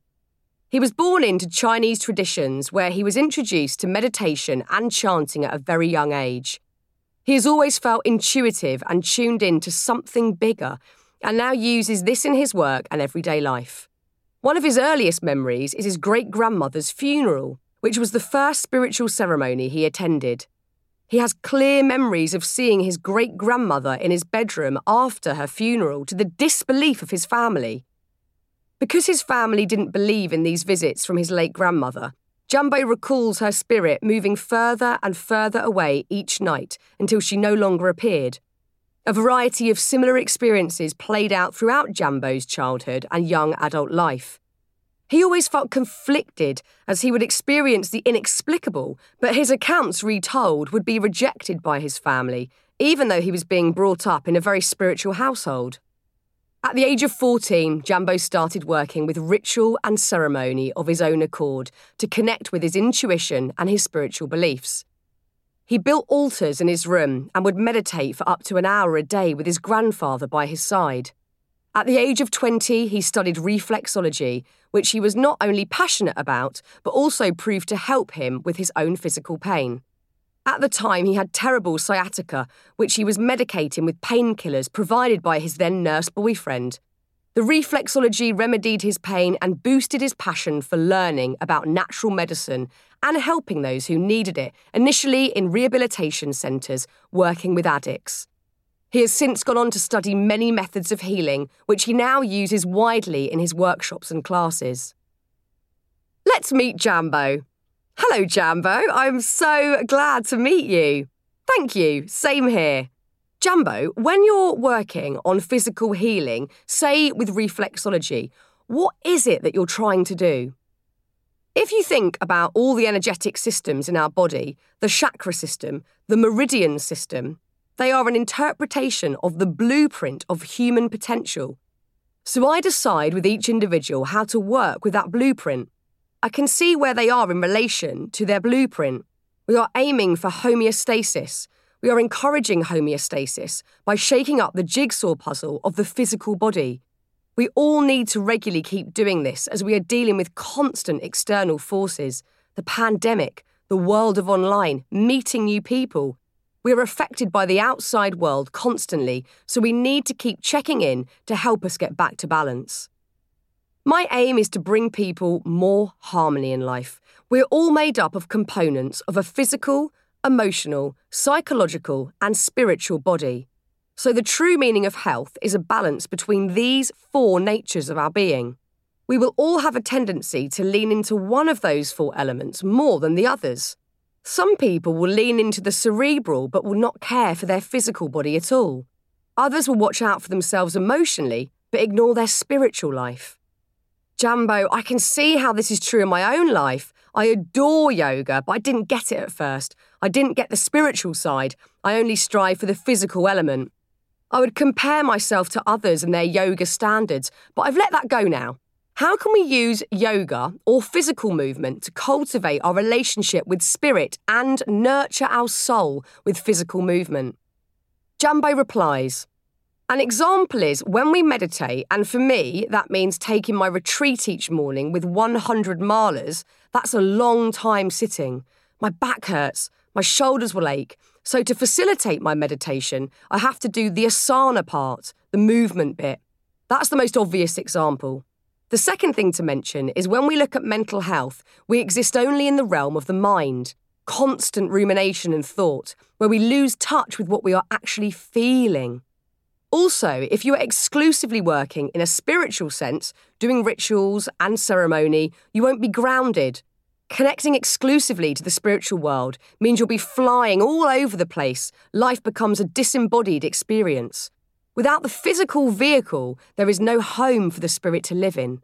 This meat vehicle I'm living in right now is the one vehicle that my spirit said, Jambo, in order for you to be you, to do what you need to do, and to be brilliant at it, you need to be this shape and this size. This is what I was given to deliver what Spirit has asked me to do. If I don't honour my body, I won't be able to do any of it. Jambo, simplifying it, is incorporating yoga into our everyday a way to have acceptance and a relationship with our physical body, to understand it better? Jambo says, yes, and to appreciate it. If you have legs, it doesn't matter what size they are, have respect for them and appreciate them.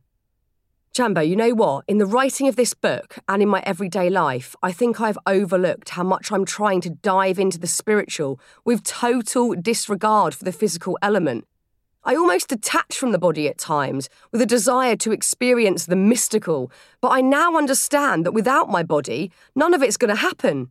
I need to explore that notion when I'm practicing yoga.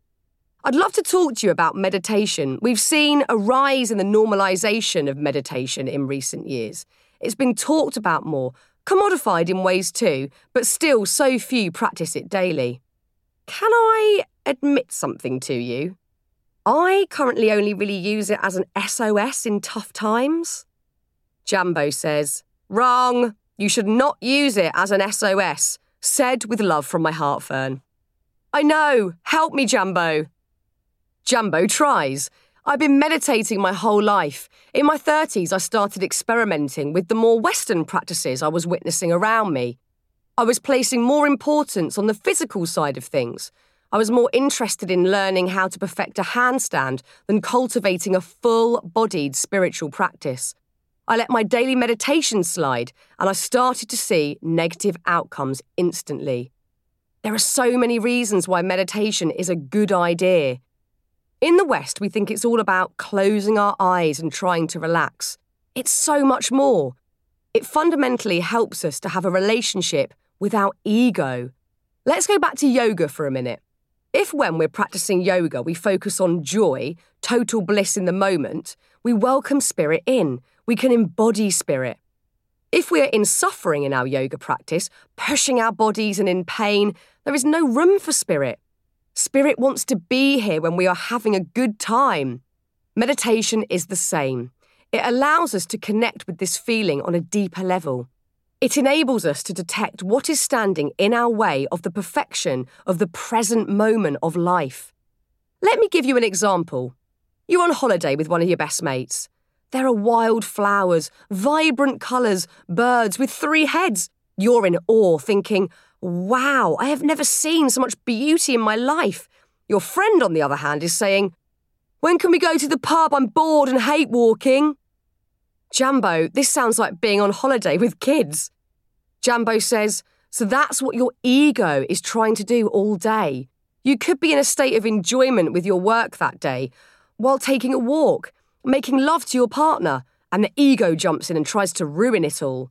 Meditation allows us to bring our ego in and say, come here, babes, what's up? It's that communion with all fragments of ourselves that allows us to become more whole. Oh, Jambo, I love that. I've had a slight revelation. I was still of the thinking that meditation was mainly for me to clear my mind and try to find peace.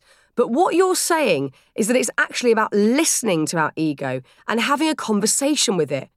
It's about having a dialogue with it and a relationship with it. Ironically, it's my ego stopping me from meditating in the first place. My ego constantly says, oh no, you have so many more things you should be doing, tidying the kitchen, finishing emails, going for a walk. I clearly need to meditate ASAP so I can listen to why my ego is telling me this. Fern, that's right. You cannot have a human experience without spirit. Ego can be called many different things. You could call it karma, but you could also call it trauma. The ancestral trauma you're carrying, trauma from your own parents, trauma from your own previous lives, determining how you are going to live your life. All of those examples are aspects of the ego. It's the relationship of ego and spirit. It's impossible to just be with spirit. Ego is the best friend that we can have, as it will keep letting us know what is in our way. Spiritual cultivation is possible only due to the ongoing relationship and dialogue with the ego, as it's telling you where the blocks are. So, Jambo, the ego is giving you direct information as to how you can grow and progress. I'm starting to get this. I'm not looking to lose the ego or to feel angry that I have one. It's more an appreciation of it and learning to work with it. It's impossible to clear the mind completely of thought and ego, I should imagine. Fern, it is possible the day you die. Ah, right, okay. Jambo continues. Also, when you're asleep, the ego disappears. That's why we're able to have these crazy experiences that we call dreams. We are able to have dreams because our ego has stepped out of the way. When you're meditating, forget about clearing your mind. Just try and be your own best mate. Jambo is part of the process and aid in helping us to find an equal balance between ego and spirit. I can see in my own life the times when ego has taken over, but also times when I've been so in spirit and flying all over the shop. Do we use meditation to find that equilibrium? Yes, Fern, it's called the middle way. You'll have imbalance if you go too far down any direction. The middle route is the balance. What is the middle way? It depends what's on your own personal spectrum. I guess, Jambo, going into anything too extremely in life creates imbalance. One of my big questions for this book is this. Can we start to integrate the traditional, esoteric, spiritual learnings into the jarring modern world with its stresses, fast pace and digital inflections? Is it even possible? Fern, some of my own teachers are very orthodox, and we have to be mindful when we talk about some of these traditions because they are so sacred.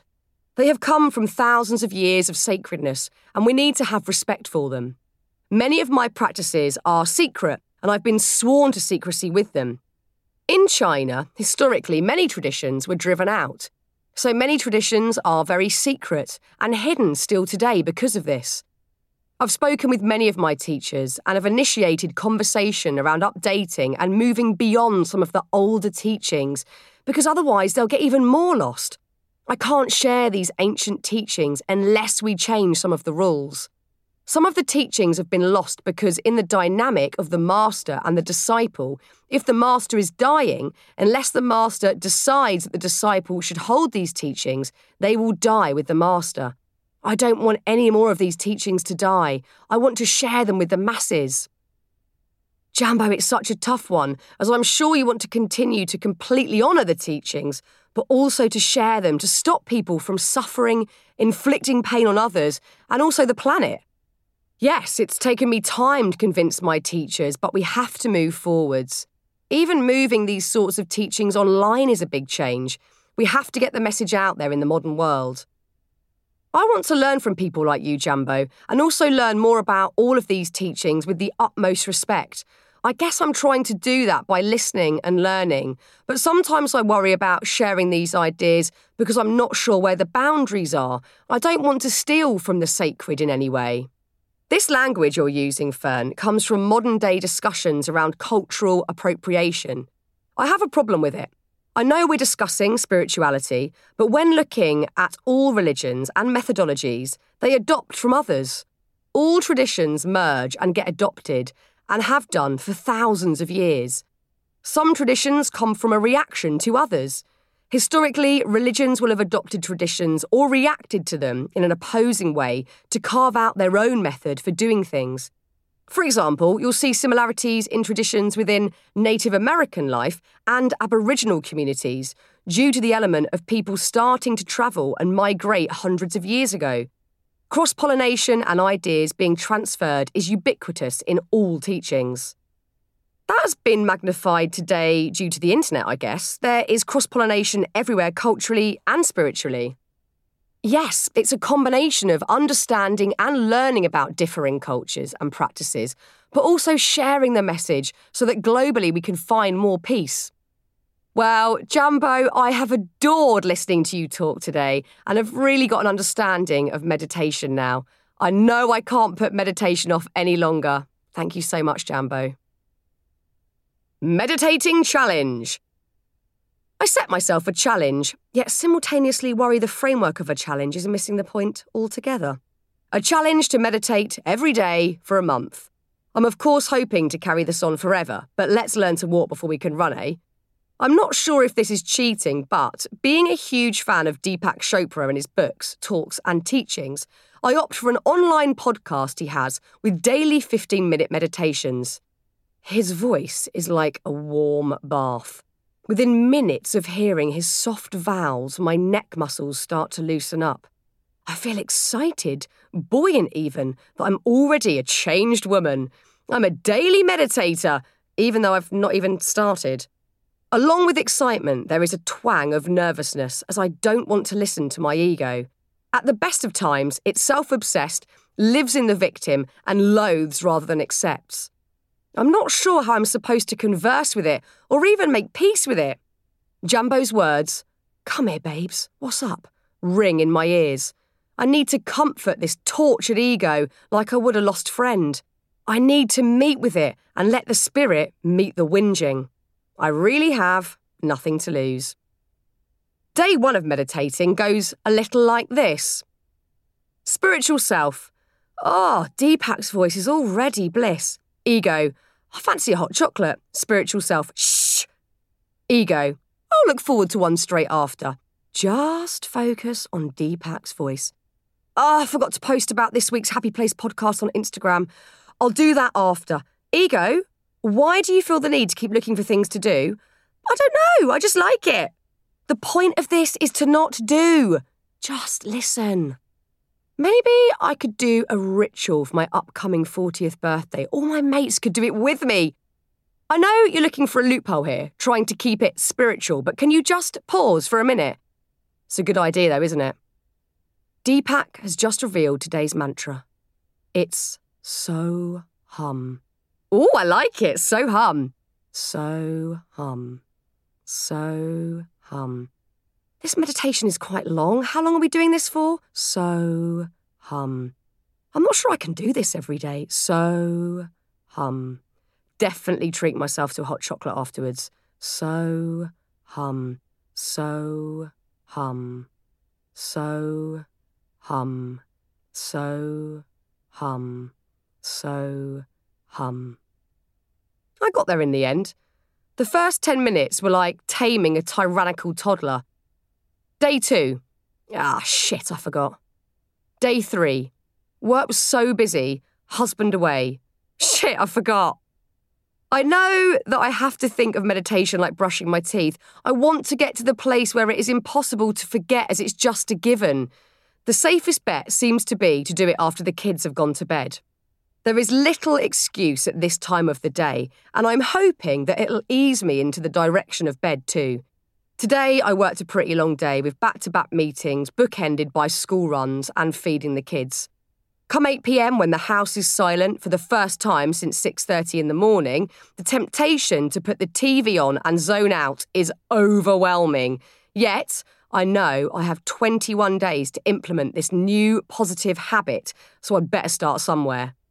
I sit down and ready myself to meet with my ego. Deepak once again offers up a mantra, which is a wonderful tool to bring your mind back to a simple line of thought. My ego is noisy today and self-love is low on the agenda. A lot of rabbiting on in the pockets of silence. Whenever Deepak leaves a sliver for solitude, my ego jumps in to fill it. Now I'm observing my own thought patterns. It's almost comical to watch these ego-led thoughts jump to the forefront. The thoughts come thick and fast and oscillate between worrying about what I have to line up for the next day and the utterly irrelevant that is lurking in the crevices of my mind. I pull my attention back to the mantra and smile at this ridiculous game of mental sheep herding. In this moment, I realise how much I need to do this. My mind often goes about its business completely ungoverned. I rarely try to quieten the ego because I'm so often led to think that all its thoughts are based on fact and truth. I'm enjoying questioning all of it now. There is a little more ease to this 15 minutes of mind wrangling as I keep in mind Jambo's instruction that this isn't about losing all ego-based thoughts. It's about observing them and listening to them to see what is really beneath. I have a strong inkling that what lies beneath is a want for control. When life is busy, which seems to be all of the time at the moment, I crave control. I want to feel like I can manage and cope so that omnipresent lists and solving of logistical problems become my comfort blanket. In that moment of realisation, I feel like this could be the spirit meeting the ego. It's listening to its chitter-chatter and acknowledging its cry for safety. Can a heap of lists save me? Can constant rumination fend off the uncertain future? I doubt it. My spirit knows otherwise, and during this meditation, gently whispers to my ego that I have to lean in more to hope and less into lists. But what about now? My dive into meditation continues in fits and starts of practicing and forgetting. I have a way to go until this feels like just brushing my teeth in the morning. On the days that I do, I notice a fair amount of ego wrangling beforehand that is becoming tiresome. My ego really doesn't want me to do it. Sometimes my life feels like a spinning top moving without pause. My ego willing it on to keep whirling, backed by a fear of what stopping might mean. Once I've pushed through the inner argument of the ego and the spirit and I'm sat on the floor ready to surrender, I experience 5 minutes of discomfort. 5 minutes of wanting to jump up and keep doing. Being feels unnatural and nerve-wracking as my ego lists things I could and should be doing instead to keep up with the pace of life. Why is sitting in the moment so tricky? For many of us, the ways in which we work will have exacerbated how little we live in the now. The digital world usually either pulls us back into the past or propels us into the future. We are rarely encouraged in our online worlds to sit steadily in the present. Eckhart Tolle has outsmarted his ego by living his whole life committed to fully living in the moment. He has allowed allocated time for future planning, trips, meeting up with friends, holidays, etc. But for the most part, he has sat happily and contentedly in the now. You might ask, what's the point? Isn't it fun to look ahead and feel excited about something? It can, of course, be, but it can also lead to disappointment if things don't unfurl as imagined. Eckhart's thinking is that we should instead just enjoy the moment fully when it arrives. Living in a mindset that is always focused on the past or the future invites anxiety, anger, dissatisfaction, and fear into the equation. Eckhart talks passionately about negating those emotions by sitting in this very moment. Maybe try it now. If you sit and think about what is happening now, and now only, are you scared without looking forward or back? Are you angry without looking forward or back? Is it possible? One certainty is that meditation brings you squarely into the now. If you keep directing your thoughts back to your breath or a simple mantra or just the state of listening that Jambo taught of, then we can train our minds like a muscle to sit in the moment rather than racing to the past or future. The brain game. As the days rumble by, my ego gets softer. It isn't so desperate to shout and moan, and I don't feel like jumping out of my skin each time I sit to surrender to meditation and some time out. This is perhaps a small and insignificant example, but on one particular morning, some 10 days into my more committed daily practice, I noticed that before a scheduled Instagram live, I feel wonderfully calm. Normally, I'm slightly on edge, hoping the live session is warmly received and that I'm not judged or ridiculed. My insecurities normally rise to the surface and teeter on the edge, hoping to push me into despair. Yet, today, I feel totally normal. My head isn't racing to find problems of future worries that are yet to come to fruition. I feel so noticeably different that I start to worry that perhaps I should indeed feel more, worried. Isn't that how so many of us live these days? In a state of raw panic, where edginess and an omnipresent sensation of stress are never far away, even if we have nothing to really apply it to. In moments of calm, we often question if it's okay to lean into the serenity. Today, I do, knowing that it's not just the magic of meditation that has brought me here. It's the willingness to listen to my ego and look beneath its shouts, rather than being completely controlled by its impulses. Often, when we feel out of control, it's because we're being steered by our ego entirely. We have lost sight of the bigger picture and all spiritual connection. I'd previously overlooked how this meeting of my spiritual self and ego in meditation could help me cultivate more hope and faith in life. In those moments where I'm wrestling with my own ego-led desires or worries, I'm now able to see with more clarity that it's not me that's impatient, restless and scared. It's a cluster of old thoughts and habits that keep me wedded to the pace and stress of the modern world. I am not my ego. It's a part of me that I cannot deny or ignore, but it's not fully who I am. My thoughts are not who I am. They again are manifested by my life experience, but not the entirety of me. When I'm meditating, I can now make that separation and watch and listen to these thoughts and worries rather than have them pull out emotions and reactions that aren't always helpful. If my ego is bellowing that I continue working without a break and push through a giant headache so I can keep on top of things, I can now see the years of moments in my life where I have felt lesser than or overlooked and know that it's these old thoughts that are speaking. If my ego is overly defensive and plotting an imaginary text message to someone that I'll never send, I can see, when in meditation, that I'm hurting and looking for a vent to release some of this tension. Senior monk Gelong Tupten teaches meditation the world over and is committed to giving people the power and knowledge that we can all choose happiness in certain situations. He says in his book, A Monk's Guide to Happiness, that meditation helps us to access what feels like a deep well within, filled with nourishing water that we can drink whenever we want. How beautiful is that? Even if it doesn't feel like that, we all have love and comfort bubbling within us for the taking, in all its nature and abundant glory. We have mostly been tricked by modern-day advertising that we have to buy this sort of feeling with a shiny car or latest on-trend jacket. We all know that we might feel happiness for a fleeting moment while donning the aforementioned trendy jacket, but that happiness is ephemeral.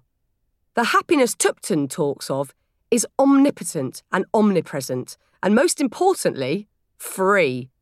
Social media has perhaps put even more focus on accolade, with status and busyness taking centre stage on the grid. We make mental connections and assumptions that lead us to believe that we might find eternal happiness if we are the big boss, the CEO, the shiny celebrity, or busiest business owner. Is that a guarantee, though? Again, probably not. I know loads of important people who are bloody miserable. Tupten continues, instead of feeling like our lives are spinning out of control with stress, loneliness and dissatisfaction dominating our minds, we can become more connected within, more centred, even in busy situations. Tupten's words prod me with a much-needed reminder that my mind isn't in control of me. I'm in control of it, and with a little meditation brought into the equation, I have a chance to understand my mind as well as the tools to train it. Soothing sound. Meditation is never just one thing. We often feel put off as we believe we have to settle on one idea of what meditation is and looks like. Having the concentration span of a month-old sausage dog has meant that I've really needed to try out many methods to keep me going back to it. Sound meditation has been a source of real comfort and joy for me. Being a music lover, I instantly feel every cell in my body relax if I hear the right notes in sequence.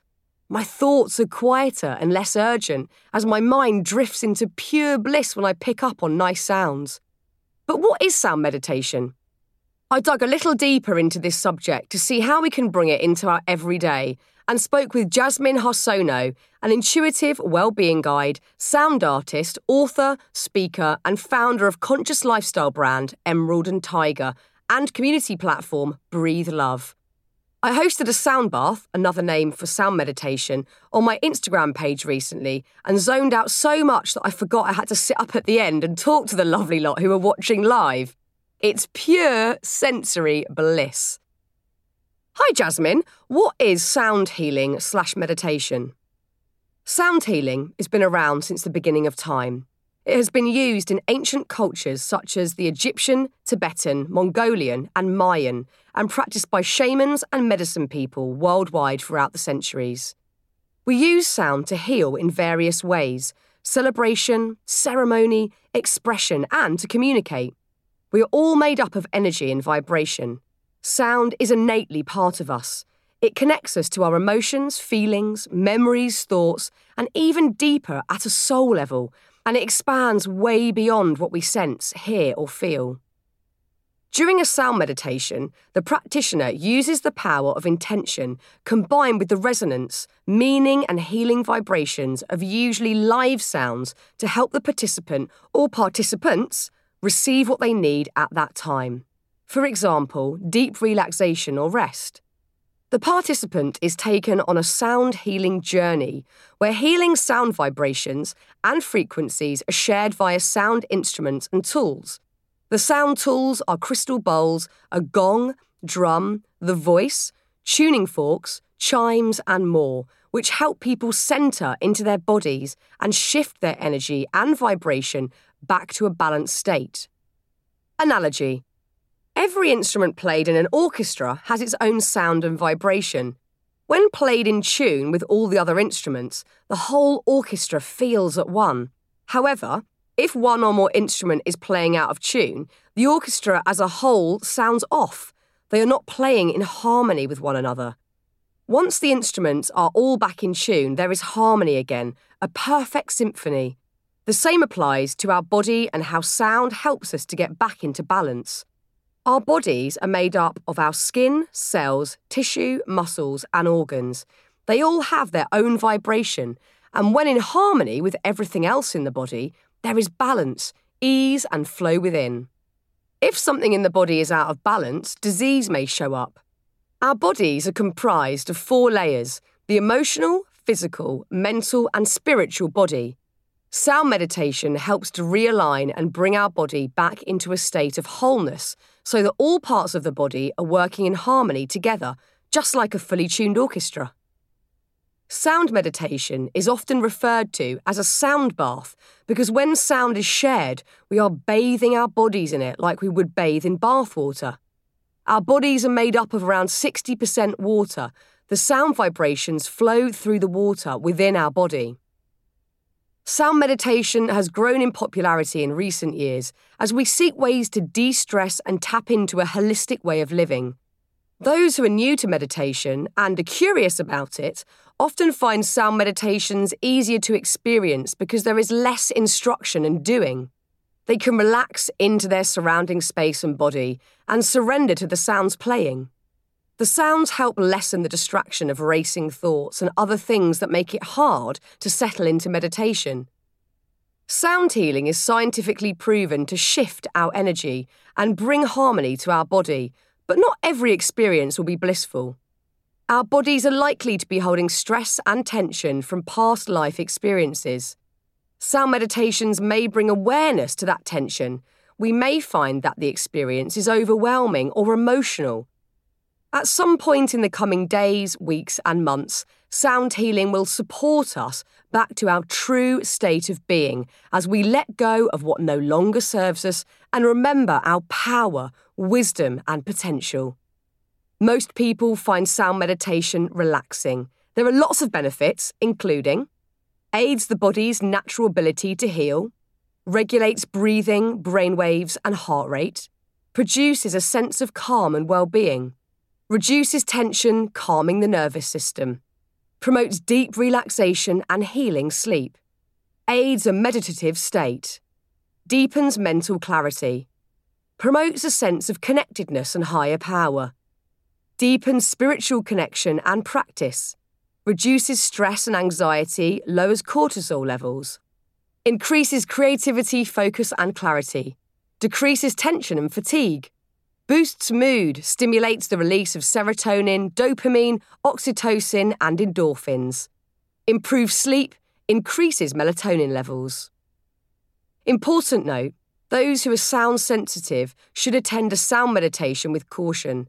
Those with metal implants or pacemakers and pregnant women in their first trimester should seek medical advice if they are new to the practice. Jasmine, how does sound help us to relax or reach a meditative state? During a sound meditation, participants often report feeling safe because sound is so familiar to them, giving space to let go and relax.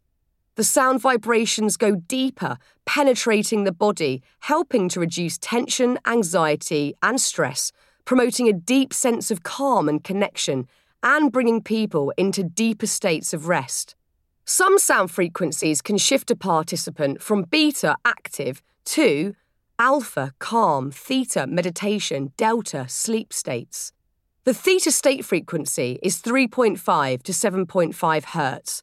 So if a sound therapist plays at that frequency, they will encourage the participant into a meditative state. Jasmine, how can we incorporate this into our everyday life? There are simple yet profound ways of incorporating sound into everyday life. Sound meditation classes and one-to-one sessions. Seek out sound meditation classes or a private session that may be offered in person or virtually. Download a meditation.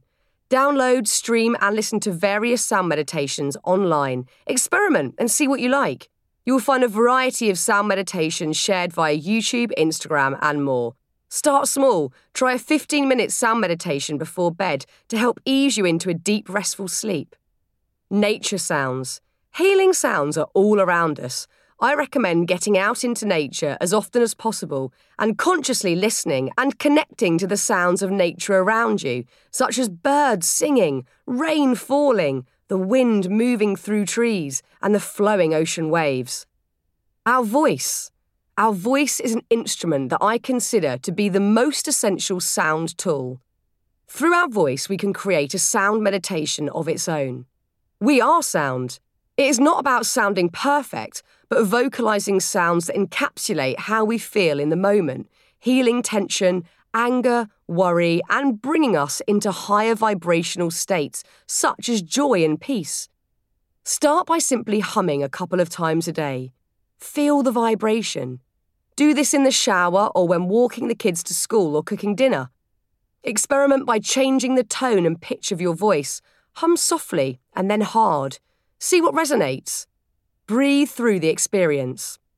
Soon you may discover that sounding through your voice becomes an integral part of your everyday life and helps shift your energy flow. You may even start to experiment by trying other vocal healing techniques such as chanting and singing sacred mantras and songs, toning, intuitive voice, and more. Finally, if you're interested in playing sound meditations at home, do your research to purchase sound healing instruments from reputable and ethical manufacturers. Slowly build your sound kit, become familiar with your instruments, and create a deep connection to your sound tools. Get your family and friends involved and start creating sound together. It is honestly part of our heritage to come together and connect through sound. Simply listening. These last few weeks of giving myself that time at the start or end of the day has calmed a part of me that felt wildly out of control. Before chatting to Jambo, I was still working on the assumption that I had to rid myself of all ego and negative thought when in meditation. This led to me feeling like I'd failed before I'd even started. Now, in these brief moments of stillness, I simply listen. I listen to my inner moaning and groaning and ask my ego, what is up? It's allowing me the freedom and room to forgive myself more deeply for past mistakes and a willingness to have more self-compassion and compassion for others, knowing that we're all in the same boat. We are all part spirit and part ego, bumbling along on this complex planet, trying our best, making mistakes, and looking for love. My ego is probably always only looking for love. It just goes about it in a strange way. It shouts for it, craves it, and sometimes wants to attain it through power or control. The part of me that is pure spirit is love, so can always offer up the right words, level of comfort and clarity when my ego enters the room. No one of us is more spiritual than the next person. Some of us just have a louder ego. I cannot tell you how much I enjoyed writing this book and also doing the audiobook. It was really cathartic reading back the stuff that I'd learned, and it changed my life massively. I was able to really get rid of some huge self-limiting beliefs that I'd been lugging around, and I was able to nearly eliminate, because I think this is work in progress. I was able to nearly eliminate lots of old negative stories that I really believed about myself. I believed they were true. Talking to all these brilliant people in the book has allowed me to just move through it and find the truth of the matter. And I guess see the bigger picture and see the world in all its expansive glory. If you enjoyed that and you want to hear the rest, the audiobook of Bigger Than Us will be available to buy on Audible, Apple Books and Google Play from the 20th of January. Or you can get yourself a hardback or ebook copy. It's up to you. I do not mind which one you have. Thanks so much for being here, you lovely lot. I so appreciate you sticking around to listen to that, and I really hope that you liked it. I'll see you soon.